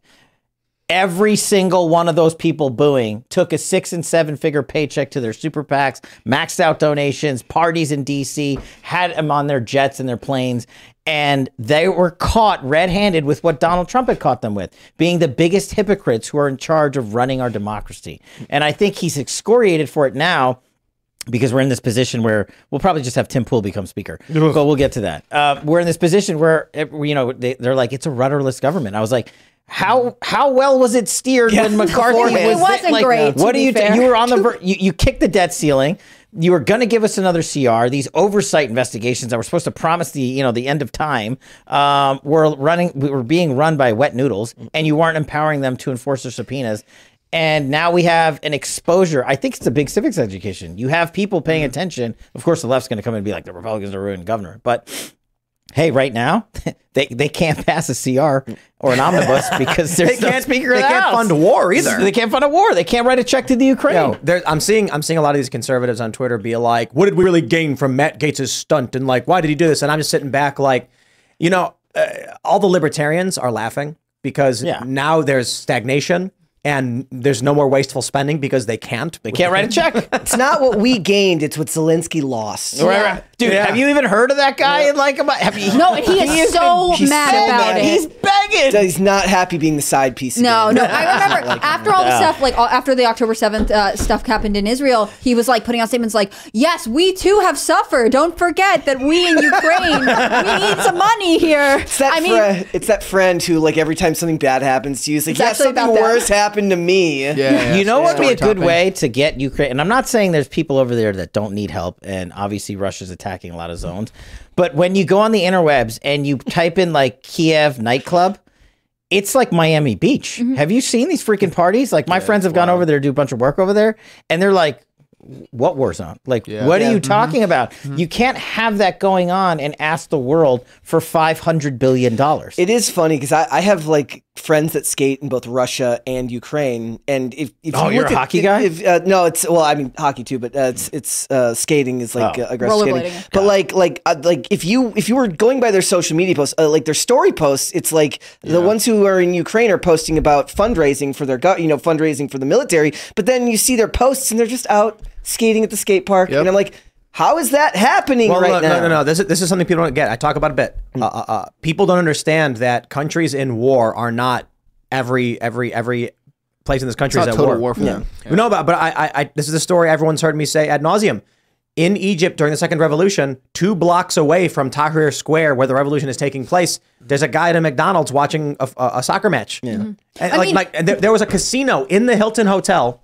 You were not allowed to enter if you were an Egyptian citizen because it's what's the word? Is haram the right word? Like it's a violation. Forbidden, Forbidden. Unclean. But tourists were gambling in there, playing roulette, craps, blackjack. Yeah, of course. 2 blocks away from a revolution where Apache helicopters are flying over and there's APCs. People are shooting at each other in the streets.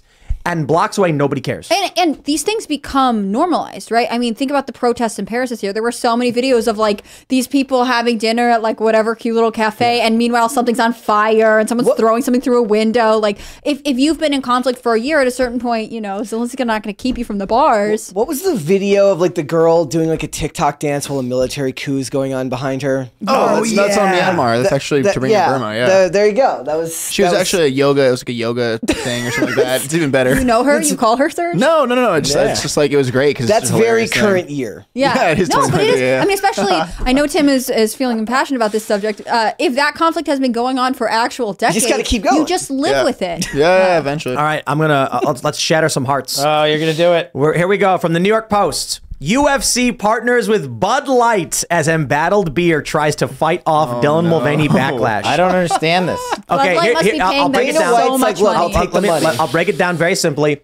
Bud Light, they're having a meeting being like, okay, everybody's calling us names and saying we're weak and effeminate and gay and whatever. We need to sponsor the manliest thing imaginable. How about MMA? They go to UFC. I bet the first phone call they had with UFC is like, are you joking? And wait, don't hang up. We'll give you $100 million. And they're like, that's not a lot of money to UFC, though. Okay, that's the starting bid. Yeah, starting bid. I mean, you're right. I'd like to see what the price tag Endeavor, was. it's like UFC is owned by Endeavor, right? So Endeavor is this massive conglomerate that just bought WWE as well. Right. So they own both of these companies. Yeah. It's all Ari Emanuel. It's $100 million wouldn't even move the needle for them. And I just want to say, I know we were critiquing people for not standing by their values at the top of the show. I thought we were trying to get rid of the fratty culture around Bud Light. Let me read this. Okay. Anheuser-Busch and Bud Light were UFC's original beer sponsors more than 15 years ago. I'm proud to announce we are back in business together, Dana White said in a statement. There are many reasons why I chose to go with Anheuser-Busch and Bud Light. Most importantly, because I feel we are very aligned when it comes to our core values and what the UFC brand stands for. I'm looking forward to all of the incredible things we will do in the years ahead. What he's really saying is, bro, the paycheck was huge.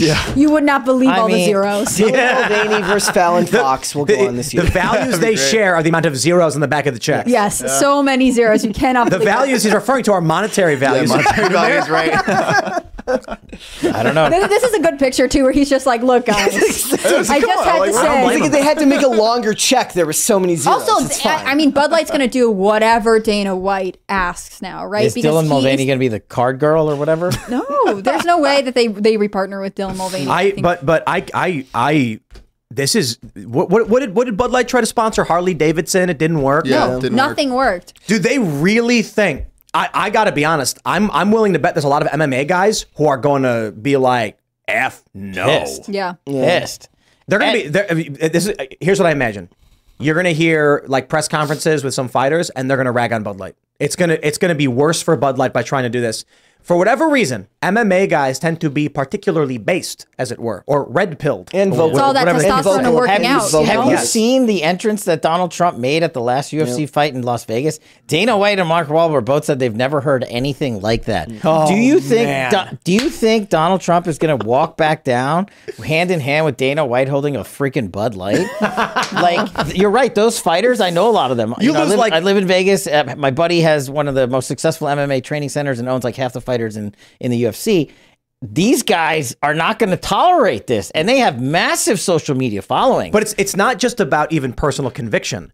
If you're someone with a big presence and they're telling you to stand in front of a Bud Light, marquee or whatever, you're going to be like, no, I'm going to get roasted. Are you nuts? But then they're going to say, oh, you're under contract, so you got to do it. It's going to get weird. Yeah, but MMA dudes are not the kind of guys to be like, no, a contract. They're the kind of guys going to be like, I'll rip it up in front of your face. Yeah, they don't care. There's no second UFC. Like, they can't be like, I'm switching leagues and I'm going over here, right? They Well, it's all owned by the one thing. There's the UFC, there's the PFL. They're all owned by the one. But look, there you look at all these industries. We're talking earlier about like Jenna Ellis pleading guilty, and they're all caving and bending the knee.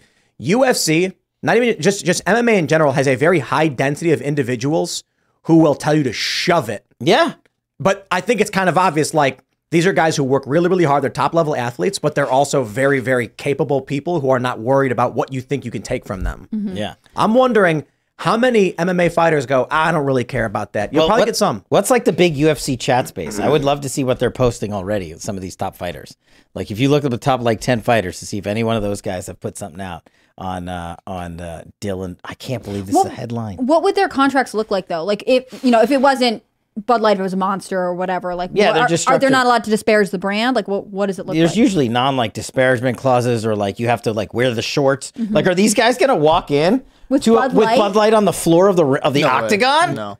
Well, it's a big sponsorship. Yeah. Also, it's going to be such terrible optics. Like, these guys They don't go grappling small. on the ground over Bud Light. Like, I don't like it. That's I mean, gross. just picture these optics. Like, Yeah, you're- but, you have just taken a monster defecation on Bud Light for the last year. There is also a large proponent of that industry that's going to be very normie that isn't going to know what's going on with the Oh, you content. think I think so? that's what they're betting. I think they're trying to I see think if that this there's is plenty of normie. I think that we fall into a little bit of We do. of tunnel vision But here. I will say the And- Bud Light and the Target back-to-back boycotts were so big. I mean, I know non-political people who are really mad about this, and so they are gambling that. Target? Yeah, both of them. Target? Okay. But the thing is, they're gambling that these issues from earlier in the year have been memory hold, and I just don't think that's the case. I think especially with the people in this particular industry, they remember, they oppose it. I mean, No, and the UFC world writ large. I mean, you're right. I think in any other sports it would be diluted, but the UFC world. I mean, you got to pull up the video of Trump. All of those people went ape. There's $100 million. Stuff.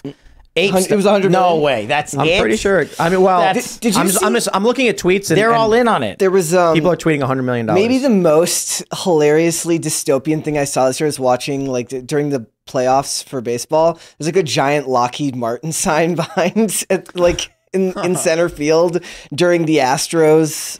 It was just yeah. Okay. $100 million. and how much stock does Dana White personally own in Bud Light? Like, if it goes back up, what does he get out of it? My personally? understanding is that if he bought stock in Anheuser-Busch before this deal, that's insider trading. But what if they gave it to him as part of the deal? Right. You know what I mean? So now well, actually, no, not him individually.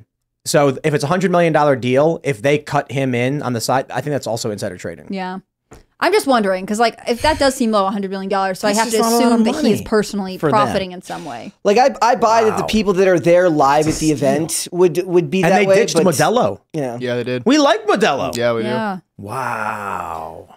That's crazy. We were like, it's the biggest sponsorship in UFC history. Target's the next one, guys. I tell you, like he said, we share a lot of values, and that value is monetary. Yeah, true. I mean, Bellator's probably excited about this. They're definitely get some fighters going to be like, screw this, I'm going to go to Bellator. Yeah, you're right. Yeah, honestly. Yeah. So that's the thing. If they have an alternative, you're potentially losing good fighters to that. It just depends on how. Like that's why I want to know about the contracts. If they can't get out of it, they have to support. They're all anyways. owned by the same. Bellator, UFC, and PFL are all the same. But if they're not going to have to wear like the jerseys or the shorts if they change, you know what I mean? Even if it's ultimately owned. Well, who's going to be the first guy to wear Bud Light fighters? Bud Light shorts. They're going to get memed to high hell, I can tell you that. But I really, like you said, it's the same owner. They're just going to go. They're just going to go to the other bouts. Why would they stick around? If they're the only one sponsoring Bud Light and let's say Bellator isn't, then why wouldn't they just go fight Bellator? Yeah. Maybe the cat, I guess the money's different. The pot's smaller, different. Yeah, the cut is way less. But would it change if more people were in the league? Yeah, that's what I mean. What if all the viewers are like, I'm not going to watch UFC anymore because of this? Yeah, forget this Trump fraud stuff. Tell us about this, guys. You'd have to upend, like, you'd have to get all the tier 1 fighters out of the UFC, dump them down into PFL and Bellator, where most of the amateur fights are, and you'd have to reorient the. I mean, Dana White owns it, so well, he doesn't. They own it, but Dana runs it. They're not going to change what a multi-billion-dollar industry. I mean, maybe if this Bud Light thing backfires, but 100 million just seems small. I don't know why, but it seems small to me for that type of investment. Right? So maybe they really do share values, and that's terrifying, right? What values are we getting from Bud Light right now? Man, Tim Cass could have sponsored him for that kind of money. Yeah, no way. You don't want to have your face on all of the UFC's jerseys and stuff. Yeah, if I had $100 million, jeez, know anybody? No, I mean Bud Light. If Bud Light came to me and offered me $100 million, I would say no. This is what I was talking about earlier with like these corrupt people in Congress that make all this money.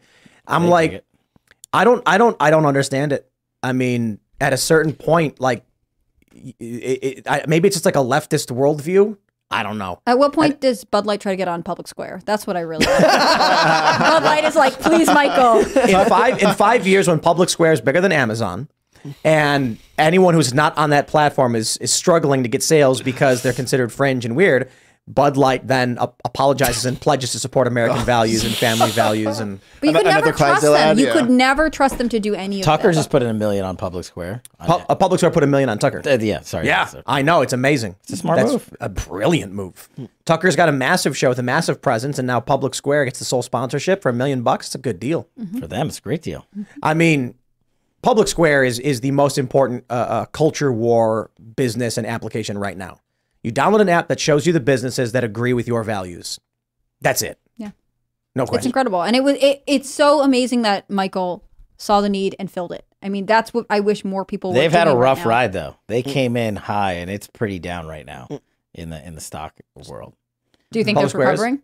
Yeah, they came in at like 30. They're at like 5 now.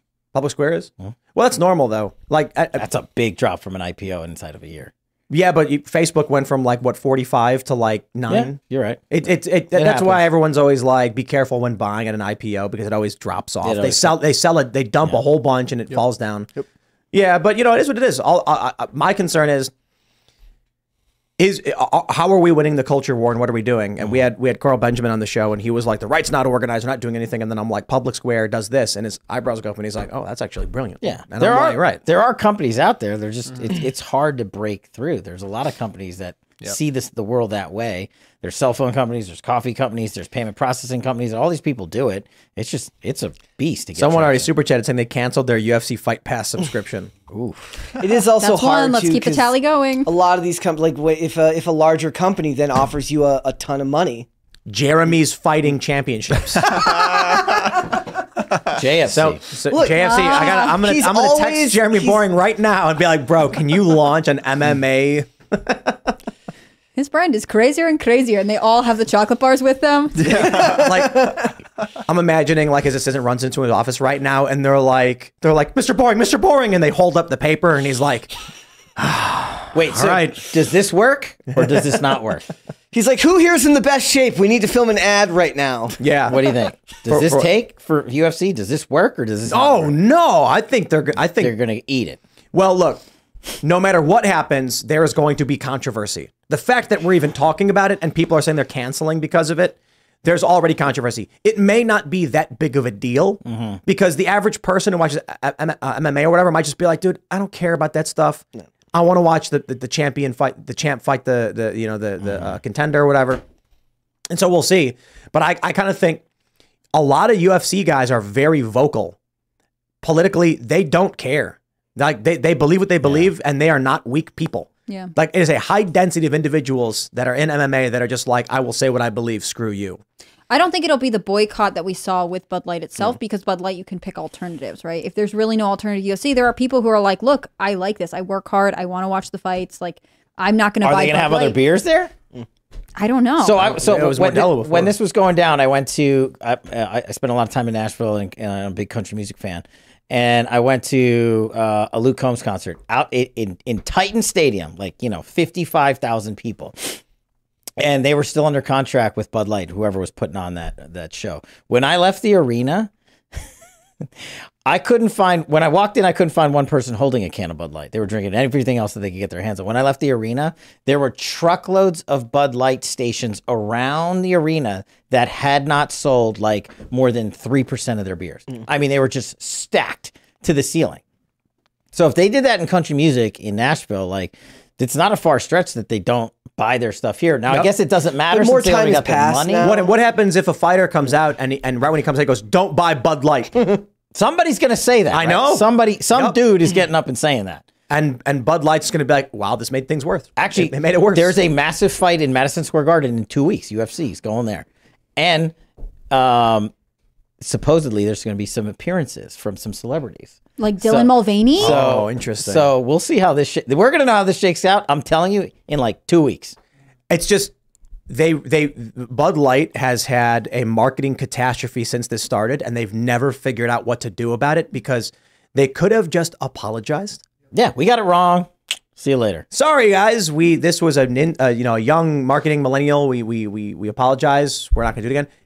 Instead, they've been triple, quadruple down. Oh, they've been sponsoring Pride events. But then all of the gay bars in Chicago were like, we're not buying that beer. You're not supporting Dylan Mulvaney enough. Yep. They got double out. That's right. And all of the leftists who weren't buying it anyways are just going to not buy it anyways because they weren't buying it in the first place. It was a dumb move. And like I said, their marketing executive said that thing up. I came in to fix the fratty reputation. I'm sorry, but I learned about UFC with guys who were in fraternities that they were the ones who were playing it every Saturday. Do you think that this is football going and Bud to be Light? forgotten? This has become every marketing department in a lot of American companies now, is they're chasing this phantom audience that they believe that they can expand their portfolio on, right? They think that there's this magical group. It's happened in comics, it's happened in films, and they always think there's this magical group of people. First of all, they don't have money. The people that they're actually looking to buy stuff for, they don't have money anyways, and they go looking for it, and then they end up destroying their own market share by insulting the people that they actually make it for in the first place. But then these guys come in on the other side. I don't know if you saw, I can't remember the name of the company. It's like Conservative Beer of America or whatever. It Ultra-right. Exploded in sales. Ultra-right. Like now. Yeah, it's like $2 million or something. Yeah. Well, that's why I said Jeremy's Fighting Championship or whatever UFC stands for. Jeremy Boring's got a chocolate bar company. We got to order more of those, by the way. Everybody really loved them. But people didn't like the one with nuts. They liked the ones with no nuts because it's he, him, she. I want him to make a dark chocolate bar. That's what I'm waiting for. I'm sure that name won't be offensive at all. I'd love to see what he comes up with. It'll be fantastic. Let's just find out. It is always funny though. Every time a new product has to come out, it's like Patriot Water, and some new product. Stars and Stripes cereal. Remember? Hey, that's not a bad idea. Okay, but if anyone makes that, I deserve a cut. I think it was Ryan Long who did that video where it's like left-wing podcast sponsors versus right-wing. Patriot dirt. The left-wing one was like, we're welcome to the anti-establishment, anti-government podcast sponsored by Monsanto. And then on the right, and on the right it was like Patriot Water. It's water but for patriots. And he's like, and the other ones there's all MREs and and instant food. Yeah. Left-wing podcasts all have massive sponsors from McDonald's. Big corporations. Ryan Long doesn't miss. Oh yeah, no, he had that really good one about Israel Palestine. That was brilliant. Actor doesn't know who to support. And they were another one of his that's been going around again recently is the one where he's like, I sell the footage to Fox and I sell the footage to CNN. If you play it backwards, it looks fine. No, he's like, I once sent a video to Fox News of protesters picking up litter, and I said, don't worry, if you play it backwards, they're littering. Maybe this is who the DeSantis campaign needs, right? They need Ryan Long to come in and be like, this is how you respond to Ashley St. Clair's boot thing. They need a Canadian to come in and fix it. They need some foreign nationals consulting. So this is the point I made about Trump, is that here's that one clip where he's like, the lights, they're too bright, they're making me look orange. And everyone busts out laughing. You can't make fun of Trump because Trump's in on the joke. DeSantis' campaign doesn't get that, or they're intentionally sabotaging him. So they're just like, don't make fun of me. You're stupid. You're dumb. And it's like, wow. That was none of it's landing. None of it's sticking. It's just his campaign's over. I mean, I think so. Yeah. I don't know, but I will watch that debate between him and Newsom. Maybe Bud Light can sponsor that debate. Yeah. I'm more interested in whether or not a UFC fighter comes out and says, yo, what? I don't want to fight on a... You know what? Let me text a few right now. Yeah. Would like some exclusive comments from them on air. That'd be great. Yeah. I mean, my question again goes back to the contracts. Like, what are they allowed to say? And I would be interested if in violation of their contract, potentially giving up a lot of money, they say something anyways, because I think that is what we need. People who are saying, I don't like this. And I didn't forget why we were boycotting Bud Light in the first place. I still remember why we were not buying things at Target. I mean, that's the effectiveness of the boycott. It's difficult for them to last forever, especially if there's no alternative. On the other hand, let's not forget why we went into them in the first place. It was earlier this year. We can't have seeded the ground so quickly. Is that a big part of it, though? Is in Dana White's mind is the idea that they waited like a sufficient amount of time has passed, and trying it now is not the same as trying it in August or trying it in September. For sure. I mean, I don't think he would have touched it in July, right? Yeah. But on the other hand, it makes me wonder about the money, and it makes me wonder about his potential other dealings. I think it does not go well. Yeah, there's no way, right? This is not. I can't wait now to get back home and be like, WTF? What are you? And all of these fighters that you know can be like, Bud Light, really? Gross. Yeah. They already hated it. Yeah. So now what are they going to be forced to paint it on their face? Like when they walk out? Yeah. Bud Light flags, Bud Light cups. They're going to, we'll know. A couple of weeks. Huge fight, Madison Square Garden. That's crazy. Yeah, we'll see what Strickland and Covington and all those have to say about it too, because they've been pretty outright about their opinions. So they're not gonna, as Tim said, they ain't shutting up. No, definitely not.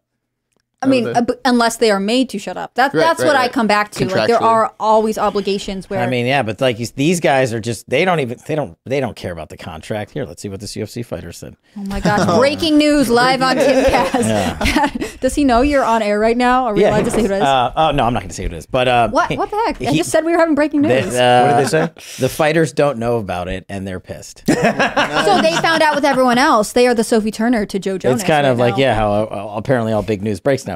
You don't tell your own people; you just tell the mainstream media. This came out a couple hours ago. This news broke, and wow, it's a Tuesday evening is like the best possible day for Bud Light. It's maximum PR day, Tuesday. Friday and Saturday. Saturday is like just things get lost. Unheard of to release something on Saturday. Friday at 5.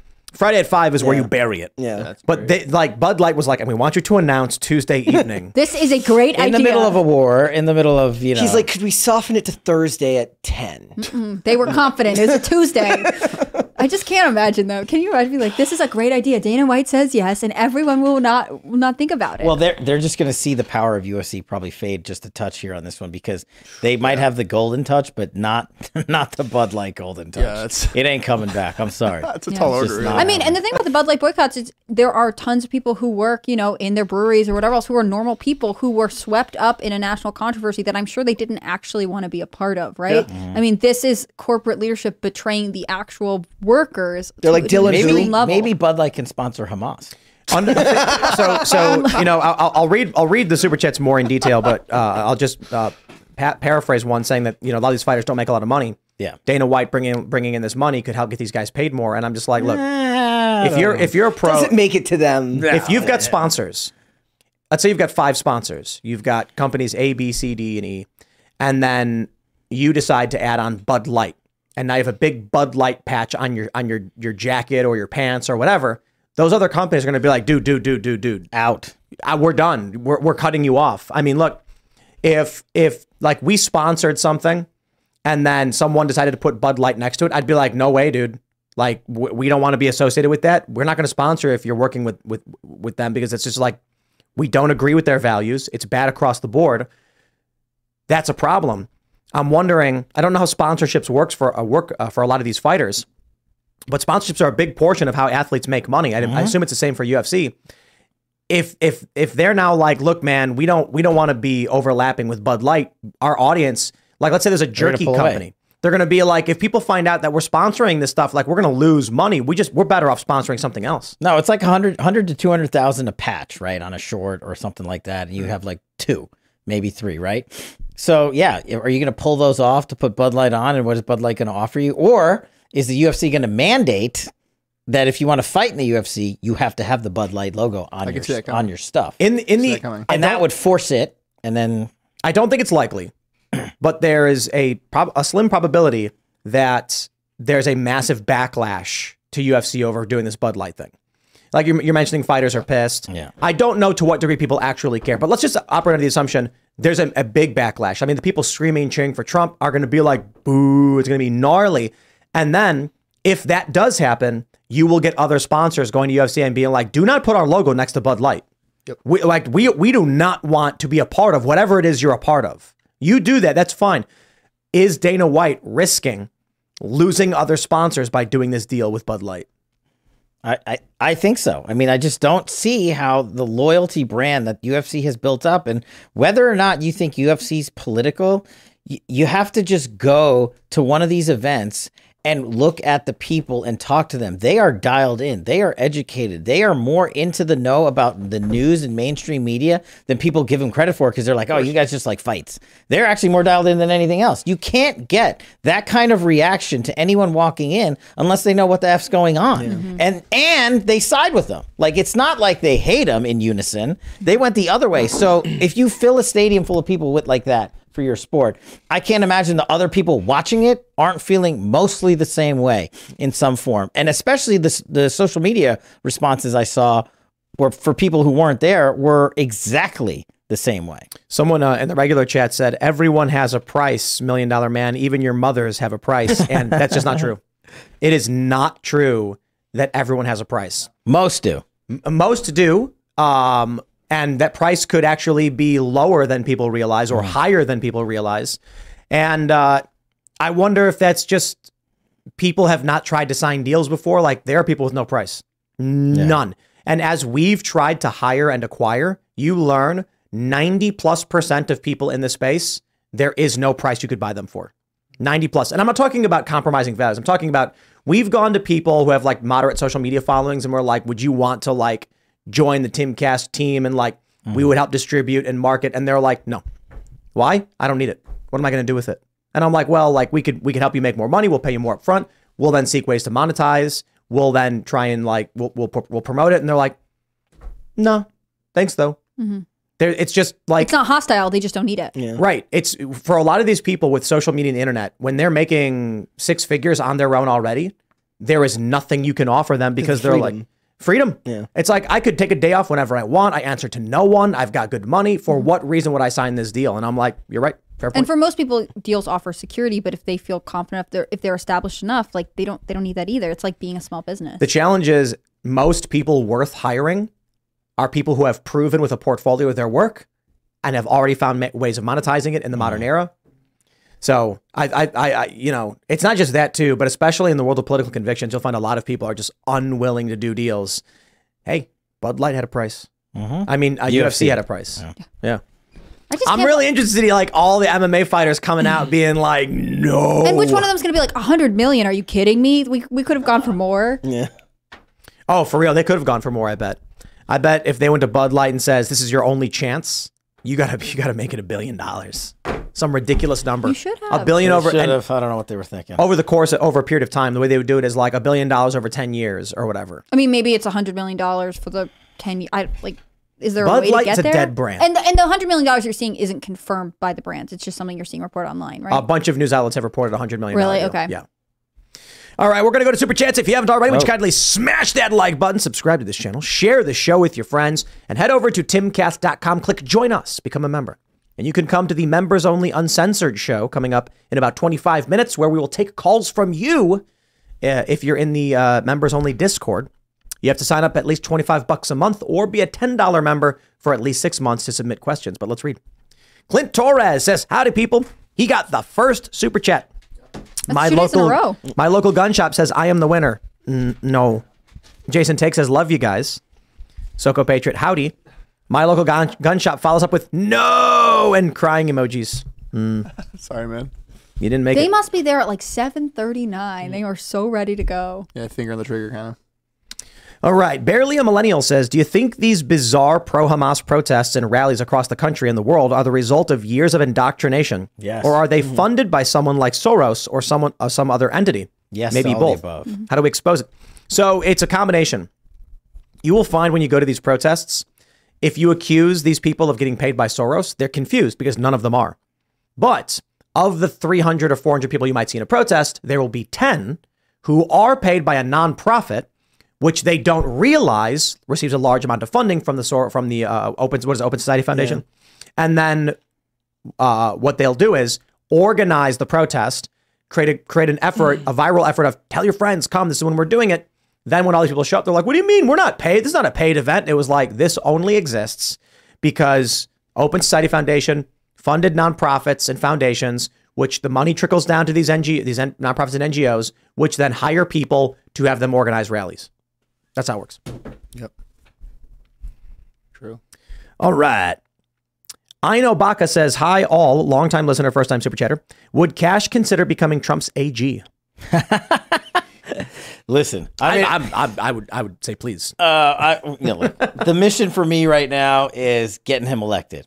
That's my job. Yep. So I will work tirelessly until November of next year to make that mission a reality. And look, I can share this. I have a lot of conversations with him, but the one I had in private that I thought was going to be like a 3-hour conversation, maybe like a year and change ago, when we didn't know what he was going to do. And I was like, what the hell am I going to do? You don't know what you're going to do. So I was driving up to Bedminster and I was like, okay, boss, I got I got the afternoon. Like, let's sit down and jam. What are you going to, and he goes, Kash, I'm all in. I go, all right, I'm all in. See you later. Shortest meeting I ever had, never looked back. And we've talked about how personnel should be set in the next Trump administration. It's a huge component of my book, Government Gangsters. Like, you can't just replace the secretaries. You got to go down 15 rungs in every single department, at the White House, every agency. I mean, we have the list, and I have the list of an index in the book. That's why it's called Government Gangsters. There's an index from A to B in the back of the book of every government gangster that I ever encountered. Can I say a name? Yeah, it's published. And so, if he asked me to come back at a high-level position, of course I'd go back. But would you want AG or would you want, like, Chief of Staff? I mean, where would you want to be? Because they're very, very different positions. Yeah, look, you have to, the AG position works if you have a great DAG and a great FBI director. Otherwise, you're kind of screwed. Mm-hmm. Or do you want to go do ops, or do you want to go take on DOD? I've worked in all three of those places, and they're all awesome. It would be great to have any of those jobs, but you need backing. And so I hope another government gangster doesn't slip through the cracks and like another rhino or uniparty clown shows up and says, well, yeah, I was rooting for you, but I wasn't really public about it. So I'm going to go hard to make sure, more than anything, people don't get in. Yeah. Because we actually know the guys and gals that are ready to go. And if you're not hearing their names in the mainstream media, then you kind of have your answer. Which where there's an index of the gangsters, you said? Yeah, it's in the back of the book. What page? Like what am I looking for? Because there's a lot. It's just a list of names in alphabetical order. A list of names? Yeah, it's probably after that section. Those are the. There's end notes. Maybe it's just before that. I should probably know that off the top of my head. I call the freaking book Government. Yeah, because I'm at the end notes, like sources and citations. Yeah, so you got to go to page 215.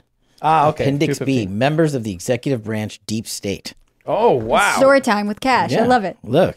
I mean, I figured if you're going to call them out. There it is. You got to freaking call them out. That's the whole point. And it's nice to give people like, oh, I've heard that name. Bill Barr. Well, right, yeah. There's one for you. John Bolton. But this is the thing. People are like, oh, this Trump guy's writing this book, and I probably name more Republicans than I do Democrats. And the point is, it's not a political mission set. They all get together to destroy what I thought was a duly elected presidency and, in my opinion, a national security mission. And here we are sitting in the remnants of that, right? 2 tiers of justice, 2 more global wars, no security at the border, and China kicking our butts across the world. And Trump was like, okay, everybody can write about those problems and highlight these people. How do we fix it? That's the core concept of government gangsters. Like, every single agency and department can be fixed, but this is what you got to do. It's going to take a lift. All right. The Dungeon Delver says, Tim, please shout out my D&D group, Dungeon Delvers group on Twitch, where a Minotaur Mamacita means a female one. I appreciate all that you guys do. I didn't know that. We like Dungeons and Dragons. It's a lot of fun. D&D. Bud Light coming your way. Federale Actual says, dude, why are you letting Luke We Are Change claim Ian like Princess Peach and his super chats are going to some weird scammy website just because Florida has a beach? Drop him some dough for his weak infrastructure and brand it. I have no idea what you are talking about. I like the idea that like, Ian doesn't have free will. It's just like in the video game Tim has created of our lives. Yeah, we're all battling over Ian right One now. big simulation. Ian just moves from place to place wherever he's sent. Yeah. Where are we at? Thinker for Life says, Kash, there's a huge opportunity for a conservative business incubation center in Michigan. It's a unique setup in a battleground town. It will go to liberals if we don't. I'm Thinker for Life on Truth Social as well. Great. Splash on Truth Social and let me know what your business idea is. I'll come see you. Nice. Then retruth it. Do you miss Twitter at all? Or are you happy on Truth? I've never been on Twitter or Insta or whatever the other ones are called. So you got social media only because of Trump? You want to know that much of an influencer? No, you want to know how hilarious it is? I hate social media. I was never on it. And then my former boss leaves president and creates Truth Social. I still didn't get on. Then my former boss, Devin Nunes, becomes the CEO of Truth Social. And so these two guys call me and they're like, oh yeah, this is going to be great. I'm like, yeah, good luck. I wish you all the success. Have fun with social media. And they were like, no, you're on the board of directors. So you have to. So I laughed out loud. I was like, don't you want to hire somebody who's actually signed on to Twitter before? Yeah. I don't even know how to post. You're like, no, you're a fresh perspective. And now, like 1.1 million followers later, here I am on Twitter. It's a hell of an elevator pitch. Yeah, right. No, but that's it's a fun, it's addicting, and you can make it an impact. All right, Peter Gohawks says, in my opinion, these lawyers' lives were threatened and or families were threatened by the Biden 3-letter agencies. Why else flip that quick? FJB. Perhaps that may be the case, and I get it. I do, and that is an issue. But I suppose, as I mentioned before, it is unfair to compare any of these individuals to the founding fathers who sacrificed their families, their children, their loved ones, their sacred treasure to declare independence, to stand up against tyranny. It's kind of a crazy story. The founding fathers thought we would lose the war for independence and signed a document knowing they had just condemned themselves. That's crazy. Yeah. But they thought it was worth it. They had values that told them, you have to do this step and take this risk anyways. I think so. I'm imagining these guys are looking at each other like, well, we are going to lose everything we own. We're going to die. We can't win this, but it has to be done. It's pretty ballsy. It's amazing. It's the seeds that are planted that lead to a nation as great as the one we are, as it has become. No question. I assume these people are facing a tremendous amount of pressure. It's a huge financial burden to fight any government in this type of ongoing lawsuit when they can just continue to ask the taxpayers to fund it. On the other hand, you have to say their families knew what they were advocating. Sometimes you have to be the first one into the foray. And it's sad, but you only have the opportunity to stand up for what you believe so many times in life. And this is the path they chose. Again, I can't imagine the pressure, but it doesn't change the fact that they said something and now revoked it. Let's see. Niboop says Jenna's guilty plea is deferred, not filed as a judgment. Rob Gouveia broke it all down today. The judge accepted it, deferred it, and the case continues. What does that mean? That just means she's on probation, and basically, if you screw up, everything comes back. That's not, that's not like what do you know what SOL means? What? I don't think I could say that here. No. It's statute of limitations. Oh, is that what it is? Yeah. When I was 20 years ago, I was in court. The judge, I was arrested for skateboarding. The judge calls up my name. He's like, next on the docket or whatever. And he said, the judge looks at it and he's like, they call my name. I stand up and he's like, what is this? And the prosecutor's like, skateboarding, Your Honor. And he's like, excuse me? And they were like, he was skateboarding on state property downtown. And he goes, is this a joke? And he was like, no. And he goes, he gets like, SOL, get in my courtroom. He's like, you're not going to do it again? Get out. Yeah. And I was like, what does SOL mean? Like, Well, the other one been out of luck, but the statute of limitation, he probably just needed a legal excuse to be like, oh yeah, you should have brought this. It normally means you have for every crime committed, there's supposed to be a number of years you can bring that crime. Right. If they know about it and don't act, eventually it's gone. And very few ones, like murder and terrorism, don't have a statute of limitations. But also people think it means from the point of the crime, but it means from the point of discovery, right? Well, or when they should have known about it, right? That, if the feds are sitting on the document, they're like, well, we just won't look at this for 10 years. Yeah. That doesn't count, Interesting. But yeah, that was basically it. What was explained to me, that the idea was they could bring the charges back at some point, but they were saying to get out, they don't want to deal with it. Yeah. It was stupid. Yeah, it was there's a place in downtown Chicago, sidewalk I was skating on, and it was 3 a.m. too with my friends, and they wanted to make an example because they have a no skateboarding sign or whatever, but it's not illegal to skate. And so the judge was just like, why are you wasting the court's time? Yeah, it's ridiculous. There was some, that stuff happened to us. Like when we were going downtown, like post 9/11, any government building, they were very quick to make an example of you if you were skating on any type of government property at that time, because they were very, very... Try doing that post 9/11 and being brown. Yeah. I mean, people do it all the time today. There's tons of videos on YouTube of people skating in these same places with no issue. It's just, it is what it is. All right, where are we at? Wayne Smith says, went and saw Police State last night. First off, Kash, amazing job in it. P.S. really puts in the perspective how bad it's getting. Interesting. Oh, that's not good. Yeah. Taking Back Toxic says, read the 12th Amendment. Trump and DeSantis cannot run on the same ticket. I've heard that before, but I've heard it disputed as well, so I don't know.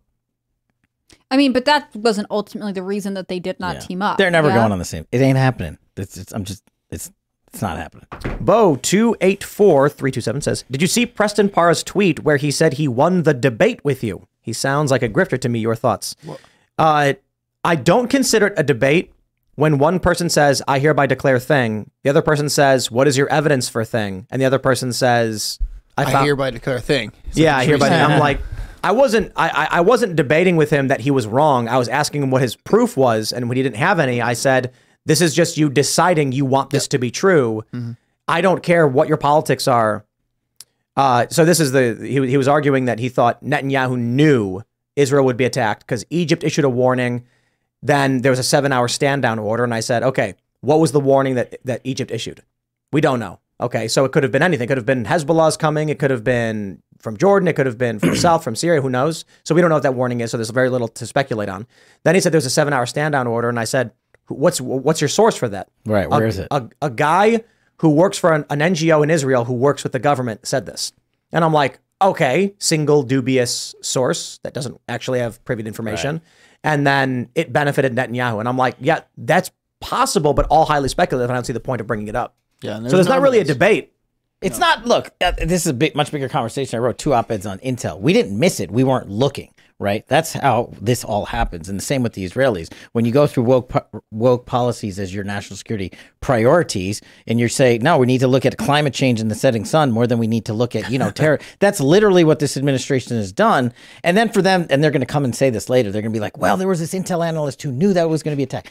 Saying you have intelligence that Hamas and Iran are going to attack Israel is like saying America possesses intelligence that the cartels are going to bring in drugs to the southern border. Like, if you don't empower the people with the jobs to take them on, it doesn't freaking matter what you do. My thing is like, there was a reporting that Egypt warned Israel, and I'm like, the only quote we had was something big. And so imagine you get a warning at your house or your business that something big is coming. What do you do? What do you do with that information? You hire security guards? Okay. Right. And then some guy parachutes onto the top of your building and you're like, I never would have thought of that. Or he digs up from under the floor. I mean, something big could come from any direction. Yeah. It's just impossible to say. We don't know the nature of the warning. I'm like, it's possible, but I think it's silly to be like, I want to debate. It's like, you know what? I talked about it earlier today, what I'm calling Israel-Palestine derangement syndrome. Israel. IPDS. Because I mentioned this a little bit before the show that no one cares about Myanmar/Burma. Yeah. Since 1948, hundreds of thousands have been killed in this ongoing conflict. And even recently, there's tons of news. And it's like, there's nobody cares. 12,000 people have died. Most people don't even know it's a country or what it is. No, they don't. Yeah, I made the joke. I said, I tweeted, I'm going to get mad about Myanmar. And someone said, you mean Burma? And I'm like, thank you. You watch Seinfeld. Yeah, we'll make this the new. So it's like, I understand there's a religious component, but a lot of these people on the left are advocating for Palestine for literally no reason. Yeah. None whatsoever. Yeah, it's a current thing. The people who are advocating for Israel typically have families in Israel. And however, many of these people have said very horrifying things. A former guest on the show basically called for nuking Palestinians, like just killing everybody. Yeah, that's not a good idea. No, it's insane. So it is very, very heated. I can understand why someone like Ben Shapiro is very upset. He has family there. He was just there. I respect that. I don't understand why your random college leftist is chanting in support of Hamas.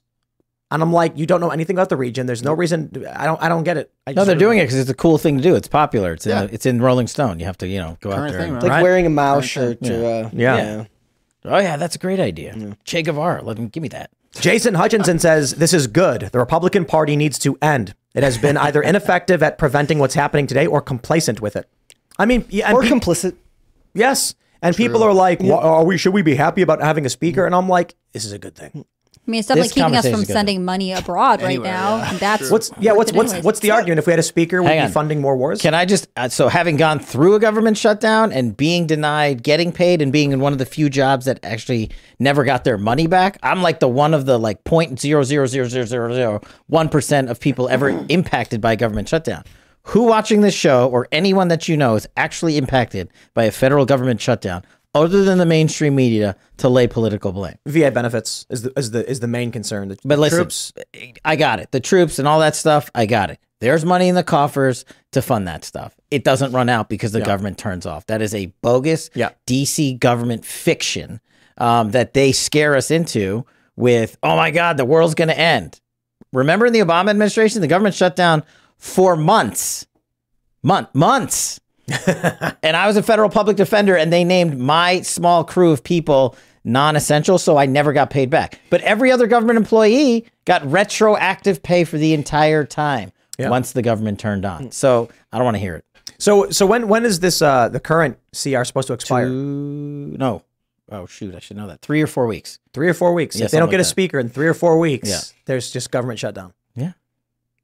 All right. Tim's like, do it. Every libertarian is like, going like, yeah, I'm not so much, I'm not so adamant about it. I think Matt Gaetz makes interesting points. We don't want people to go without pay. And I get that. A lot of people live paycheck to paycheck. I got it. And I don't want them to do it. But what's the alternative? We just keep providing funding to these lobbyists and massive corporations? Oh, they are having a dance party in DC.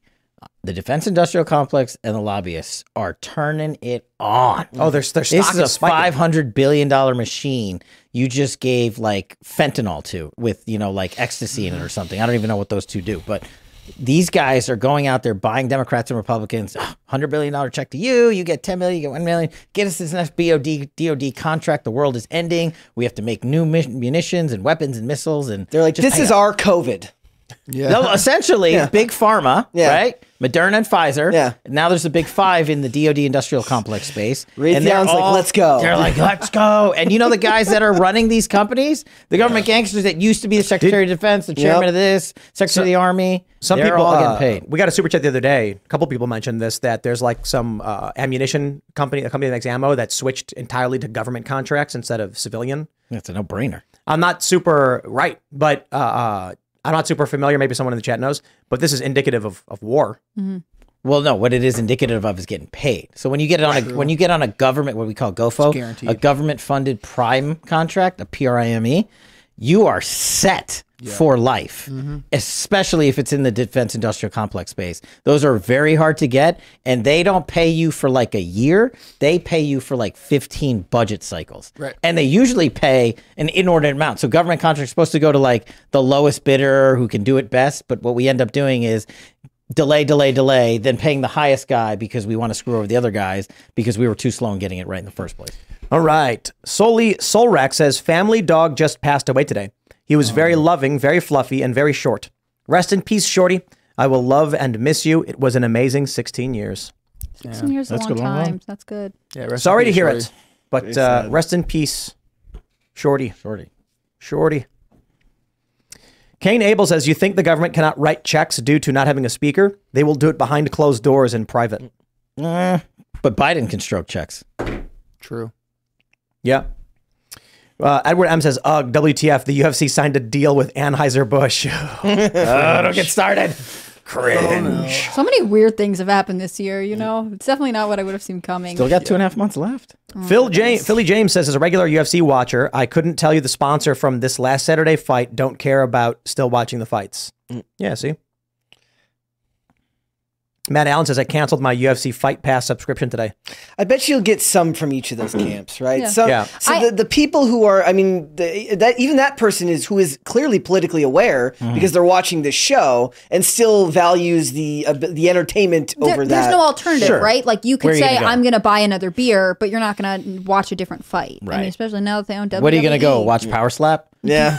Yeah. Hey, go do that. There you go. That stuff is wild. It's crazy. Seth Weathers says, those MFers beat us by 100 million to be the official UFC beer sponsor. Brutal. Imagine if UFC decided just to go with ultra-right, conservative dad's ultra-right beer. And they were just like, I mean, because you could theoretically do it. $100 million, they say, right?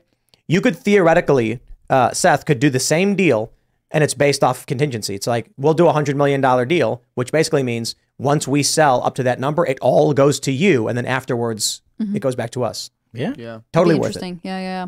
Well, you can find some venture capitalist rich guy who's totally on board the anti-Bush light, whatever Budweiser train and be like, I'll give you the check. We'll make our own fighting league for MMA. You just want Jeremy to get in this space. Jeremy. Tim Kasslager. We need the Jeremy signal. It's like a light in the sky, and it signifies, Jeremy, that a company's gone woke, and there's an opportunity for a business venture. I think he's only done 2, right? Yeah. I mean, technically, no, he's doing the Snow White movie too. Right. Like this is, you know, but it's funny because like the MO is basically there is a clear path to success that's been proven, and they've abandoned it.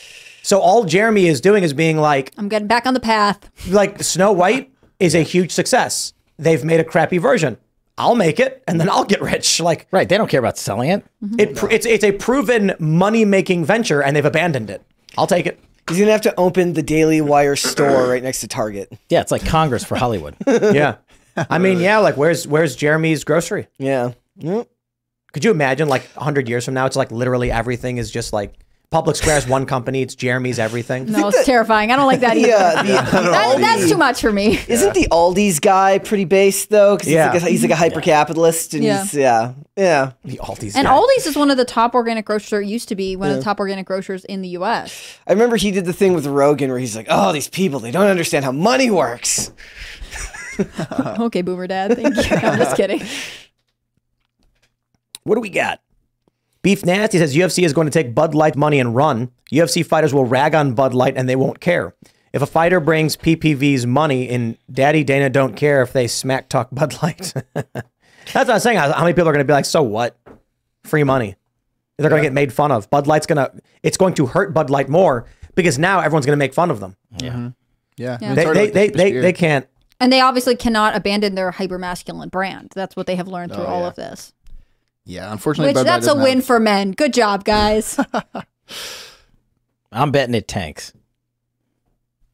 Yeah. More likely. KCB says Trump's lawyers trading their principles because they've never had to weigh them against the machine. If they went to prison and pro bono legal services for everyone in the prison, they'd be out in 6 months. Their strength and weakness.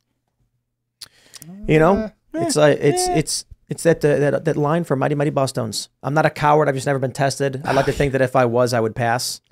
These people were tested and they all failed. Every one of them. I can't believe there was a Mighty Mighty Boss Tones reference. Yeah, no, really. Well, I mean, come on, like, you know, Dickie is in the band with he's with Pete Parada and the Defiant now. Yeah, so true. like Mighty Mighty Boss Tones is back in the playlist, baby. Let's go. Yeah, listen to Dead Language by the Defiant. That song's great. It's about just like society's become so brutal and no one's paying attention anymore. They're all on their phones. Yeah, good song. 5 Times August was on our show last week, and after the release of this new single, which is basically calling out all the musicians who shilled for Big Pharma. Nice. And that was Friday too, right? Yeah. And that was actually the day we had the music all set up. We could have totally had him come up and jam. Complete inter-office communication. Yeah, we have to work on that. Come on, Brett. That's all right. Everybody, if you haven't already, would you kindly smash that like button, subscribe to this channel, Share the show with your friends, but head over to timcast.com right now. Click join us because the members only show is starting in a few minutes. You don't want to miss it. You can follow us at TimcastIRL. You can follow me personally at Timcast. Kash, do you want to shout anything out? Yeah, selfishly. Buy it. Help me pay for college. No, I'm kidding. Honestly, it was a chore writing the book, but I think I did Government Gangsters because people kept saying, what do we do? You want the answers? They're in here. The government receipts are in here. The gangsters are in here. How many books do you need to sell to pledge to become the AG? 100,000. Let's go. Is that it? Yeah. Okay. It's a tough book market. I'm already a bestseller in Wall Street Journal and Amazon. New York Times, we're like, oh, you sold enough books to be a bestseller, but we're not putting your book on. So the point is, you can't make yourself AG, but so it's not really something you can guarantee. But if you sell 100,000 of these books, you will pledge to do everything with your power to become the AG. Ooh. Maybe 200,000. I think you want a different position. That's my new theory. Oh, you might be onto something. We can talk later. But yes, thank you. Bye. GovernmentGangsters.com. Yeah, buy the books. Also, hard copy books are great, and we're going out into Christmas and stuff. So gift it to everyone you know. I'm Hannah Claire Brimlow. I'm a writer for timcast.com. You should follow at Timcast News on the social medias, on X, on Instagram, on Twitter, whatever they are these days. I don't know if we're on Truth Social. Maybe gotta get on. Join the party. And if you want to follow me personally, I'm on Instagram at hannahclaire.b, and I'm on Twitter or X at HCBrimlow. Thank you guys so much. And also, Brett's here. Oh, yes. Yes, guys. If you want to follow me, you can follow me on Instagram and Twix at Brett Dasovic on both of those platforms. Pop Culture Crisis is live Monday through Friday, 3 p.m. Eastern Standard Time, noon Pacific. Come hang out with me and Mary. It's a lot of fun. And I am Serge.com, newly minted on Truth Social. I'm yes, to be verified. Yeah, apparently Kash will verify me. Yeah. So follow me on Truth Social. I'm on Twix and all the other sites as well. Yeah, see you there. We will see you all over at timcast.com in just a few minutes. Thanks for hanging out.